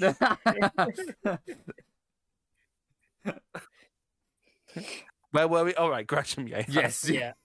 Gresham. Yeah. Hi. Again, beyond that, there's less to grasp onto here. Much like I said before, when he's wrestling someone on his level, they're less interesting because he has less to work around. Yes. Yeah. Kind of just have like a really good straight match here. Yehai, as we said before, is one of the most interesting offensive wrestlers in the world, and it's boggling to me that the US Indies are like in a better place now than they've been in a very long time. And like still somehow Fred Yehai doesn't seem to have a place in it. And it annoys the hell out of me.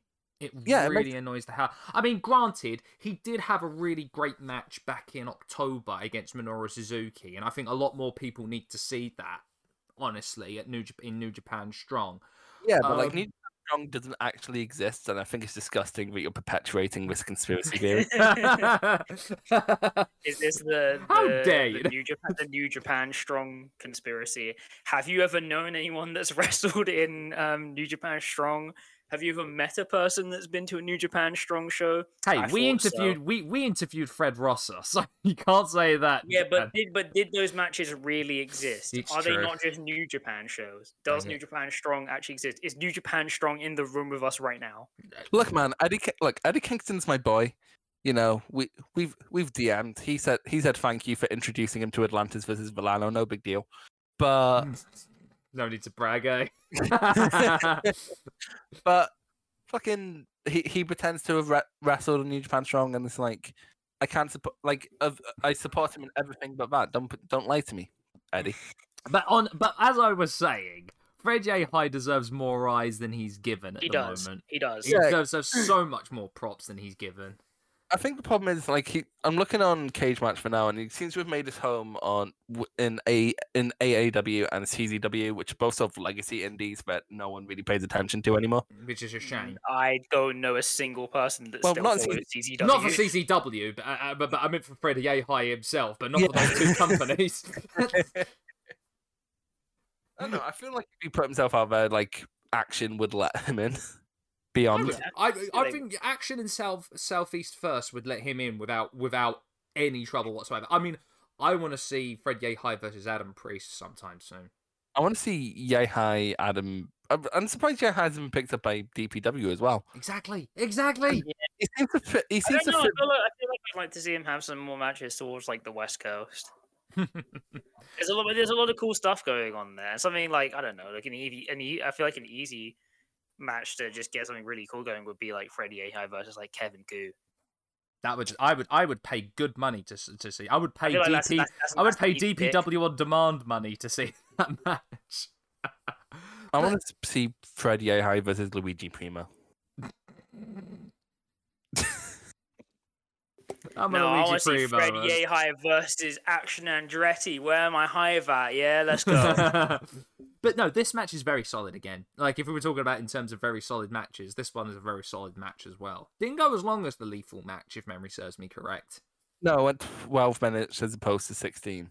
Yeah. Which probably worked in its favor because like you don't want a long pure title match before Fight on the Farm. Unless your name's Bryan Danielson. Well, yeah, or like Nigel McGuinness. He never had to structure a show. But yeah, it was very good. But then we go on to the next offense that he had, which was that best in the world. Okay, so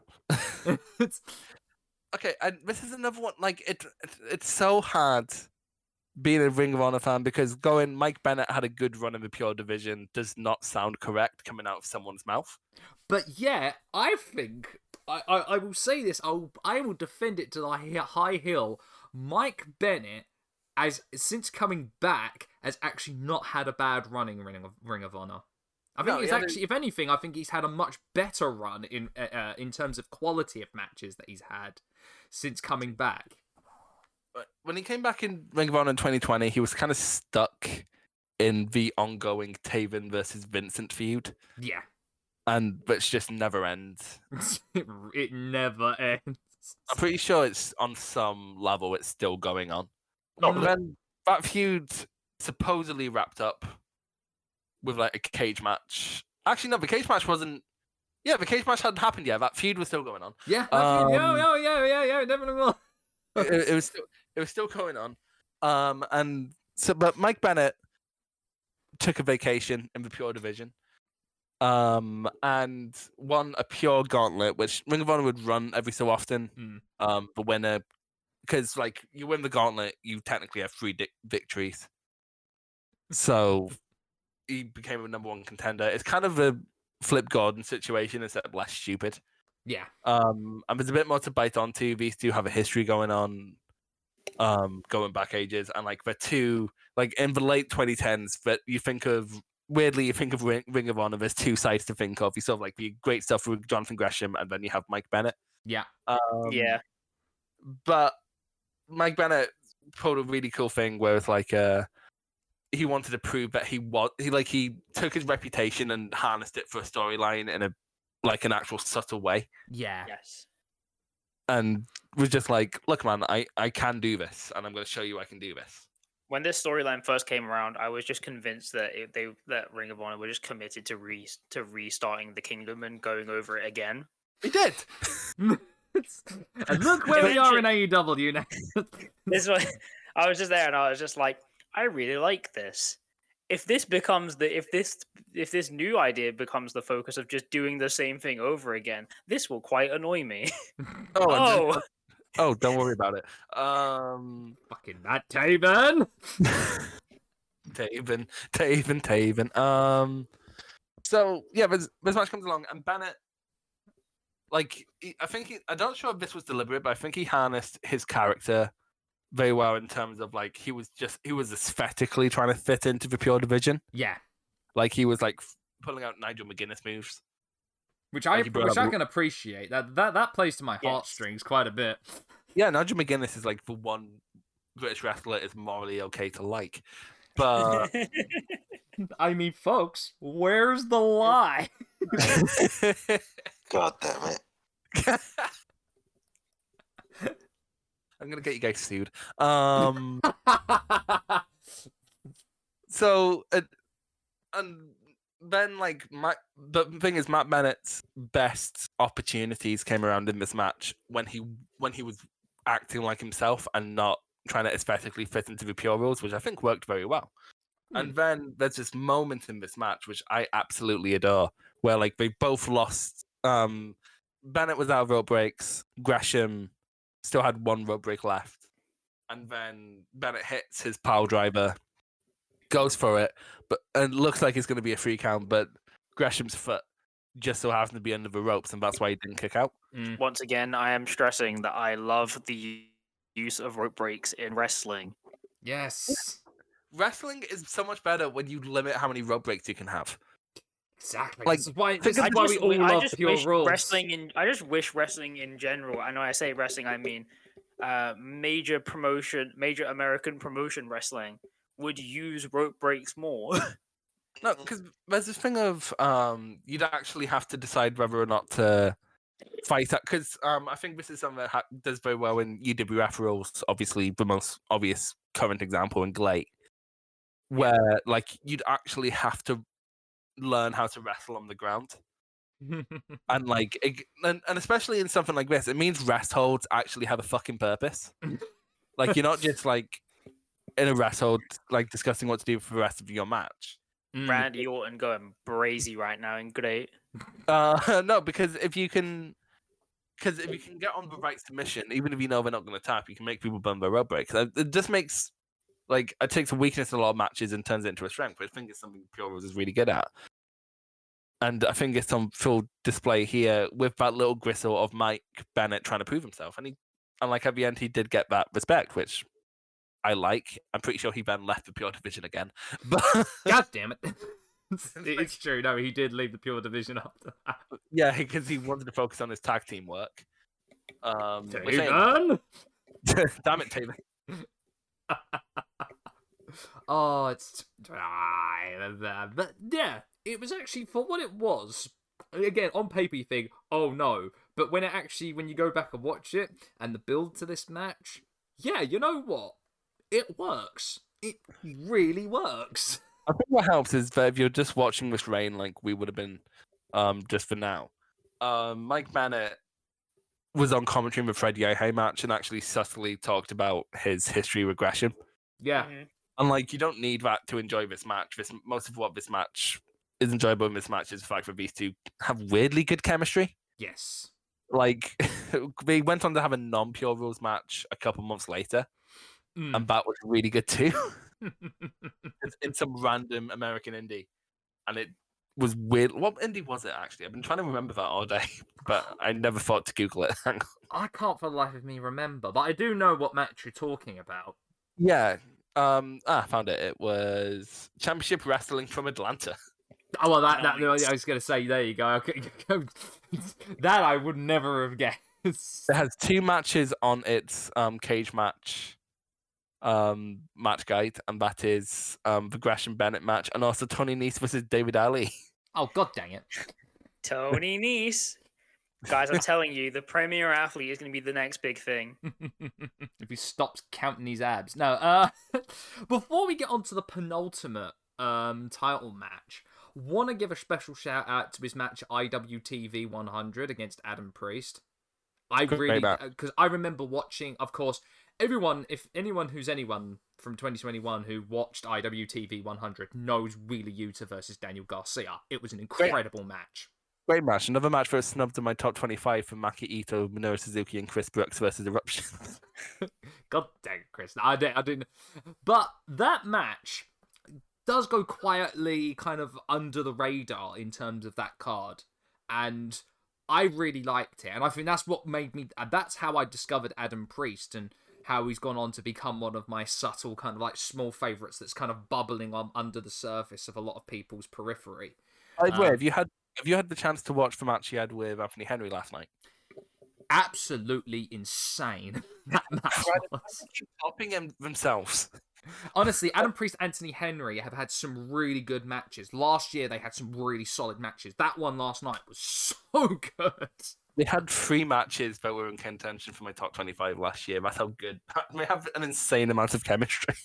I was going to say, Reardon, if you ever have a chance to go and actually watch the Southeast at the American Indies, or if you ever get a chance to watch the American Indies, go watch Adam Priest. I think you'd actually really like his work. I'll give you my IWTV password. Just go watch the Anthony Henry Adam Priest match. Sounds good to me.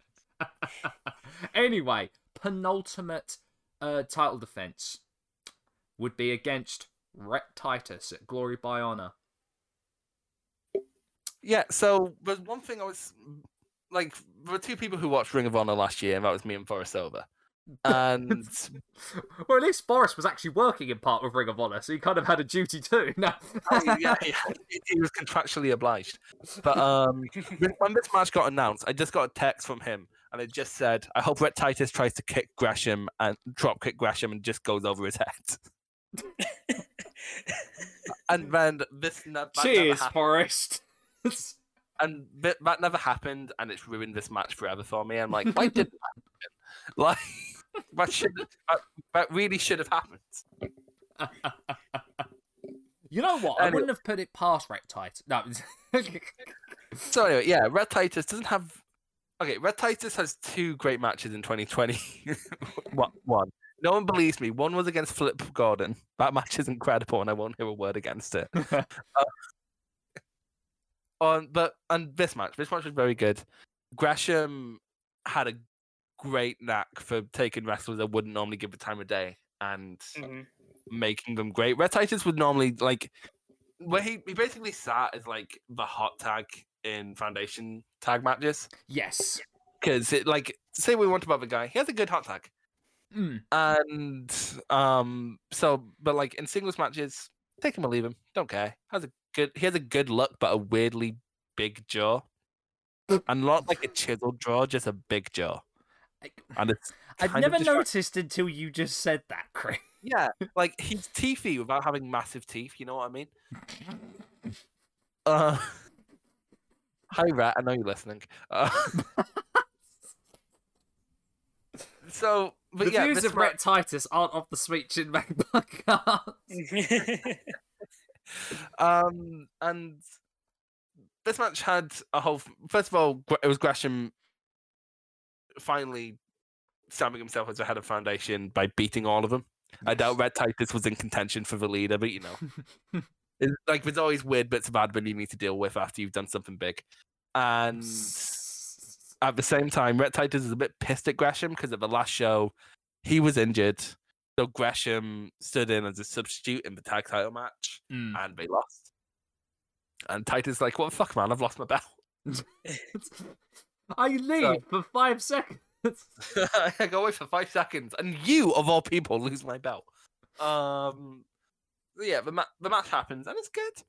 It's good. It's probably the lesser of like Gresham's whole reign. Yeah, I would go as far as to say that. Say that again? I would go as far as to say that. Yeah, like it's still a very good match. It's like the one match in this reign that I wouldn't say go out your way for. Like, because like in the Flip Gordon match, you had like something I forgot to mention actually, that phenomenal leg so on the German suplex where he had to put his leg up. Yeah. Or like the Joe Keys match where like there's an amazing promo beforehand, or the Dak Draper match because it's perfect. But like, yeah, this one's just kind of a pure rules match. It happens. It's very good, but it's like sort of a nothing of a match. Yeah. Again, I can't really say any more than that, to be honest. Which brings us to our very last match in his reign. Death Before Dishonor 2021. At the 2300 Arena in Philadelphia, Pennsylvania, Jonathan Gresham going up against Josh Woods. Before I talk about this match, can I talk about there was some weird fucking shit on this card? This was such a weird card.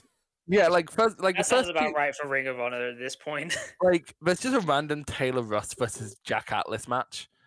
Which It just exists. I forgot that match even happened. Yeah. And then so there's this whole thing of Violence Unlimited not liking the pure division, so they took on John Walters, who was like a legacy pure guy, Lee Moriarty, who they were going to have join the pure division, but then he signed with AEW. Yeah.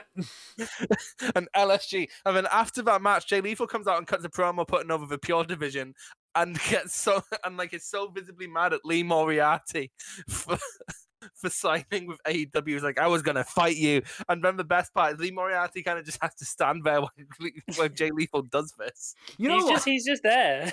I remember that because it almost like Lee Moriarty's looking at Jay Lethal going, "Does it look like I cared?" Yeah, he's just standing there, and then Jay Lethal is in it ends up in fucking AEW like 2 months later anyway. So anyway, beyond that, there was also a really good match between OGK and the Briscoes. Yeah. Roxy and Melanda Alize had a really good match as well. Oh yeah, that was for the vacant women's championship, if memory serves me right. Yeah, it was the finals of the women's championship tournament, which for the most part was just fine. But Roxy really showed why she's like a special talent, and she's NXT Women's Champion now, right? Memory serves me correct. Yeah. What a fall from grace. And then, like, I've used the phrase a lot of feels like it was you press random on Fire Pro. Yeah. But, like, the main event here was Bandido, Brody King, Demonic Flamita, and EC3. For the world title. Yeah, which, by the way, Demonic Flamita at this point had the worst back knee. Oh my god, yes. Oh gosh, yes. And we I thought for a while he was just dirty, and then I realized, oh, no, it's back knee. What the fuck? He's like on those old Russian steroids. Like, I mean, the big part about all of this for me is I looked at this and I went, Bandido, huh? Brody King, huh? What are you doing here, EC3? I was gonna say in the battle Who let you in? I was gonna say in the battle of the who has the worst back knee, you wouldn't think it in that between those four, you wouldn't think it'd be Flamita. It would be EC3. No, remember you got to fight against big seasoning and all that. what's even weird is, if memory serves, EC3 eliminated himself by disqualification. Yes, like, he did. Yes, Tells you a lot, doesn't it? Remember, kids. Control your narrative. Anyway, after he left the match got much better. Anyway, back to why we're here. I just wanted to specify how weird the show was. Yes. Yeah, Josh Woods taking on Jonathan Gresham, and Josh Woods was silently becoming like the best pure rules guy. He was very different from Gresham. He didn't really use his rope breaks. And he didn't really force rope breaks either. He was kind of like Dag Draper in that he powered through people, but like more technically proficient, which made him more of a threat. Yes. And then you had Gresham, who used his rope breaks in order to burn yours, and that wasn't really going to work against Josh Woods because he didn't really need them. So then going into this match, they kind of burn through each other's rope breaks right away. Yeah. Never letting go of each other like fucking young lovers. And this keeps happening until like a double pin happens, and I don't like it when title matches are restarted because they were like, yeah, let's just keep fighting. I made a whole fucking video on that when Shuri and Utami did it. Yeah. I'm not massive on it as a concept. They do it here. Meh. I'm not going to go on a massive rant about it because the company's dead now. But and 2 months after this, no one heard from Ring of Honor ever again. Yeah. I have to go now. My planet needs me. But I bought the company. No one ever heard of it again, Tony. No, I see what you mean with this one because I remember when it happened. I quite liked this match. But going back on it, I kind of saw a couple of glaring things that made me go, I can't remember that, but now it's kind of made me go, nah, about it. But it's the things you brought up and made me go, huh. I didn't remember it being as meh as this was when I first watched it. These two have good chemistry, and as someone who was like invested in the product, Josh Woods felt like the right guy to beat Gresham. Which is, I thought that was the right call as well. It is like Josh Woods was much better than Tony Nese would have you believe. He worked really well in the pure division. Actually, he'd go on to have a great match with Brian Johnson of all people, which sounds like a fake name, but I promise you it's not. And yeah, these two have good enough chemistry that like some of the bigger moments in this match really land. Like I loved the massive German from Woods in the back half. Yeah. But like this is more satisfying in like a regular match kind of way than a pure rules kind of. Like they're sort of in the same way as the Tracy Williams match at the start of the reign, where like it didn't really show. Like it wasn't good for the reasons why I like pure rules really. Which like it's the same sort of problem I have with current pure rules. Where like because the good thing about pure rules, as I mentioned earlier, to me was like the little meta that was building up. Yeah. Which made which makes such a weird match like Cheeseburger versus Delirious kind of work. Mm-hmm. I'm not even joking. No, you're right. You're right. Like, but then like when it came to a lot of big moments, it seems to just throw that out the window sometimes, which was in hindsight quite frustrating. But like the current pure division only exists so Daniel Garcia and Wheeler Yuta can have matches. That seems to be the only reason it exists right now. I'm not complaining about it, but at the same time, you do need a heck of a lot more heft to your pure division than just that, like, you know? Like, you have Dark, which no one watches. Just, like, put some pure matches on there. Like, put some pure matches on there and, like, secretly have a division. It doesn't need to be on Dynamite. So, I mean, the way, kind of, with all that being said, we've kind of wrapped up and gone through the entirety of Gresham's reign as pure champion. Of course, we know how this ends. He goes on in the last Ring of Honor to eventually win the World Championship, bring back the OG version of the title. He would go on into the Indies, and nothing ever happened from that company again. No, he would go on to the Indies to actually have a couple of world title pure rules matches, if memory serves me correct. Adam Priest match. Yeah, it was an Adam Priest match. He ended up having a couple of matches on Impact against Chris Sabin and Steve Macklin. He ended up having a match against Too Cold Scorpio for the world title at one point, which is actually really freaking good. Yeah, it's better than it should have been. He ended up having a pure rules match at Terminus, I think, against Josh Alexander. It was a double pin, if memory serves me correct, that one that ended. Yeah, he also had one with Santana, which nobody watched. Nobody watched. He also had one against Konosuke Takeshita, which I'm surprised nobody watched. Because like people seem to be scrambling for any Konosuke Takeshita match at that point. At this point, yes, exactly. So it's a weird one when I kind of like, how do you conclude or how do you kind of sum up his reign as pure champion? Well, we could bring up where he ended up in the PWI list if you want. No, yeah, true. It was nice to see the pure division back. And if you were going to give it to anyone at that time, it made sense to make it Gresham. Absolutely. Mm-hmm. I think the world, the way it was at the moment, at that time, I kind of think kind of hindered a lot of it, of what could have been, how he could have done it. Ring of Honor didn't have audiences on TV for the whole of 2021, but like they had them from Best of the World onwards on pay-per-views. Yes. On some pay-per-views. But never really fully went back to that because we were trying to be like as safe as possible. Because like Ring of Honor, like behind the scenes, from what I can gather, is more run as like a TV production than it was a wrestling show. Like so everyone was actually paid a wage as opposed to a per appearance thing. Like if you couldn't work, they'd pay. Like they actually, like despite being owned by Sinclair, which is like a big evil mega conglomerate, they treated their employees very well. You give credit to Carrie Silkin when you give it to him. Honestly, yeah, in that regard. And but what I think, Gavin, like a lot of people became disillusioned with wrestling in 2020 for obvious reasons. But even beyond it just being like in an empty arena, I think 2020 it revealed flaws in modern wrestling that you can't really unsee. Yes. Like, matches going on too long all the time has been a problem since, throughout most of the 2010s. I do have And, to like, blame you to a certain degree. I point the finger at Kenny and Okada for that.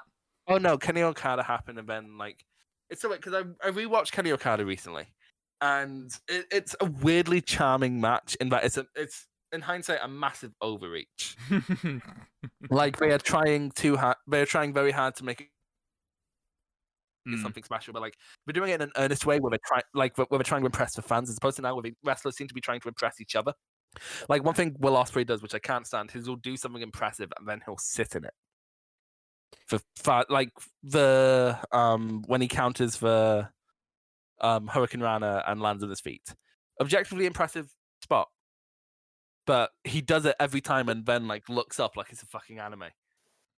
And I've said about this. I was told I was being stupid. no, I said about this. And I couldn't put that into words until I saw the Omega match he had, because he did that spot and then immediately did a move. It's like, oh, so that's why it fucking sucks, because he doesn't follow up on anything. Yeah.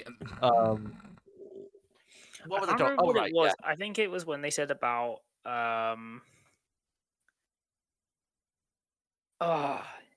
was one of the matches he had, and they're like, it shows you the big difference because most of his stuff you can just walk out of the way of it. No, exactly. If he ever faced Samoa Joe, he was fucked. Yeah. But I think that's why I like Ring of Honor, because it didn't have that pretense of trying to be epic all the time. Because New Japan, for some reason, the pandemic started and we were like, right, everything has to go half an hour. Everything. Everyone saw Edge versus Orton at Mania and going, we have to do that. I still love that screenshot of people saying it's going on too long, and then that one journalist everyone hates going, this match rules. But Ring of Honor, we didn't the longest match of his reign was the Flip Gordon match. I can't. This reign sounds like a meme. It really does. But it was the Flip Gordon match, and it was wonderful, and it felt like within the match itself, it warranted that length, as opposed to, let's see, December 2020. Rather than it overstaying its welcome or anything. Yeah, the most recent the Noah IWGP formula match over recent years. Match at that point would have been Evil Naito. Yeah. Which went 28 minutes. Yeah. And felt every second of that 28 You minutes. ever wanted to watch 28 minutes of an Evil match? Not sober. Yeah, just be with the thing about Will Ospreay. It was the Will Ospreay versus Orange Cassidy match. Yeah. So it was it's incredible to see how easily you could just walk out of the way.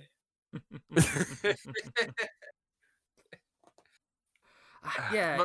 And that's when Gresham didn't, basically until the Josh Woods match, it didn't feel like he was standing there being impressed with himself. Yeah. And in the Josh Woods match, because Gresham, as he went on this year, I keep thinking it's still 2022. As he went on in 2022, he started having a lot of weird things, not only backstage with the whole PWI gate, but also he it's almost like he's being too creative for his own good, but it's almost like because he thought he was infallible. I remember he had a match in the one that sticks out most is WXW. Yeah. And he had a super fight and ambition, and he had a match where somewhat, I forget which way around it was, but someone got hoofed in the balls, and that was by the end of the match it was a doctor's stoppage. Yes, it was not. Was it? I want to say it was against Fast Time Mudo, wasn't it? Yeah, it was it was some guy that I normally wouldn't give the time of day if he wasn't going up against Gresham. Yeah. The problem is, I think as 2022 went on, Gresham became less creative in the worst ways and more creative in the worst ways, because he realized how good, because again, not people were praising Gresham last year. He made Joseph's list, he made Simon's list of one-hand work. Oh, he made my list as well. That's the thing. I think here's the thing. In terms of the past couple of years, Gresham was, despite going back and watching it and saying it could have been more, Gresham was kind of, in a sense, a really kind of a nice breath of fresh air in the sea of what was happening outside It's to kind have of the him thing wrestling. it's the thing I said to you before, Sam, which was he was a breath of fresh air, but that's because no one else was trying to do anything vaguely innovative. Exactly. Like that's why I value this frame, because so much of wrestling has become homogenized. You look at something like say New Japan Noah, relevant because that's what happened today. While their styles are different, like New Japan's is more on like building a crowd with a fever pitch, whereas Noah's is more based on physicality. They're basically using the same structure in their main event epics. Yeah. Yes. Like, or even like a Kaito Kiyomiya match, which is like nothing like anything from New Japan or Noah, but again borrowing from the same, with the exception of like Kaito's flurry at the beginning of the match. All kind of feels the same. Noah went so heavy on we can do 30-minute epics as well. They had one that succeeded and decided this will be the only thing we do. Noah, they're so fuck them kids. DDT had it as well. Oh, DDT got it bad last year with the Takeshita and Endo reigns. Yeah, Like- they were like, we see the other two have done 30-minute title epics. What I if like we DDT joined as well? And it's not the first time DDT's fell down that trap. Like in Takeshita's first round, we had him go 60 with Endo, and that's before either of them were remotely interesting. That's Yes. true. Like DDT was weird though, because last year, like Endo got injured. It's like, right, fine, we'll put it on Iguchi, and then we realized, oh, this is what we should have been doing the whole time. Yeah, So- Iguchi was that's there, why- had like a 15-minute match. It became like the best rated thing DDT had in a while, and they were like, oh, we don't need to do that 30-minute stuff anymore. We could just Yeah, have we don't, Higuchi like- just do this for 10 minutes and still put on 5-star classics. They just throw everyone at Higuchi, and Higuchi maybe threw fucking Shinya Aoki. I know! That's amazing! It was- Shinya, and what's about Shinya Aoki? No, even when he's just wrestling, you can tell he's a weirdo.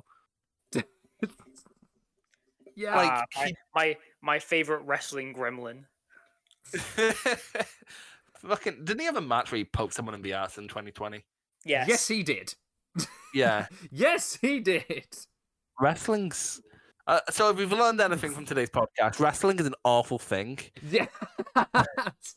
And you should never Really didn't watch care to it. comment on that. Wrestling is an awful thing, and please watch my 2.5-hour year-end video when it drops. Oh, so you know what? That's probably the perfect way to end this, you know? Yeah. It's probably the perfect way to end this. But honestly, wow, thank you ever so much for popping in, Chris. It's been a long time coming for you popping up No on the problem at all. podcast, but thank you so much for this. Yeah, I remember, like, every time I'd pop into one of your live streams, you'd be like, I need to have you on the Sweet Chin Mag podcast. I'm like, do it, man! Damn it. We need to find something worth it. And it's like, oh yeah, Gresham title and pure title reign. Oh gosh, yes. That's how you do it.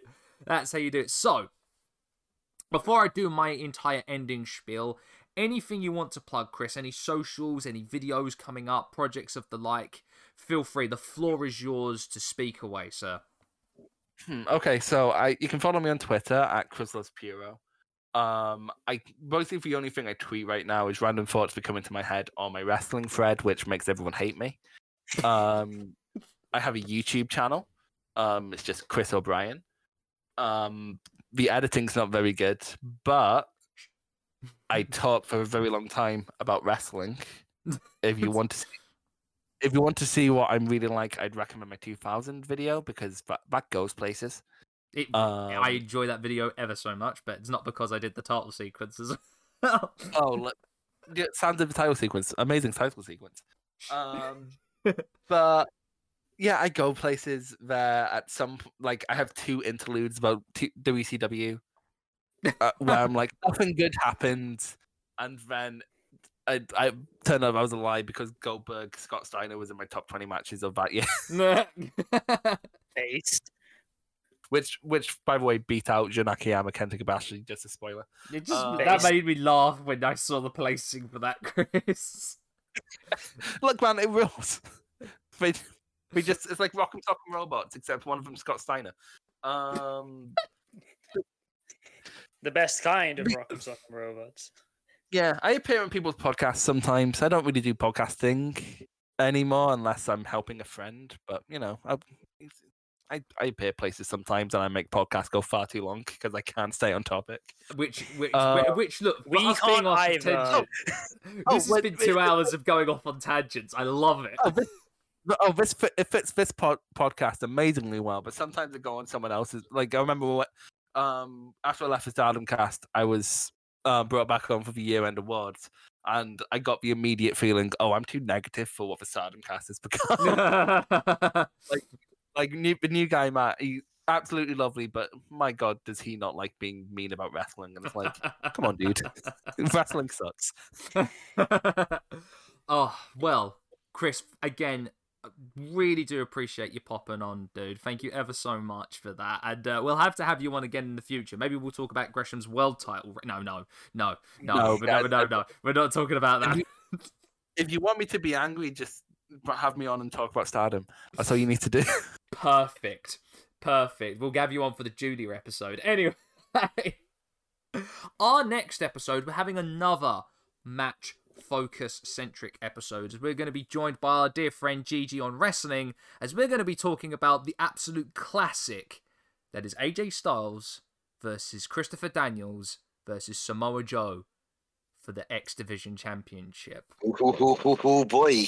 I am very excited to talk about this one. Flavor AJ Styles, let's go. This is things I can talk about. All right, let's go. But that is coming up on the next episode. Until then, I have been Sam. This has been Reardon, Dan, and Chris. And this has been the Sweet Chinwag Podcast. We will see you as ever on the next one. Bye. Bye.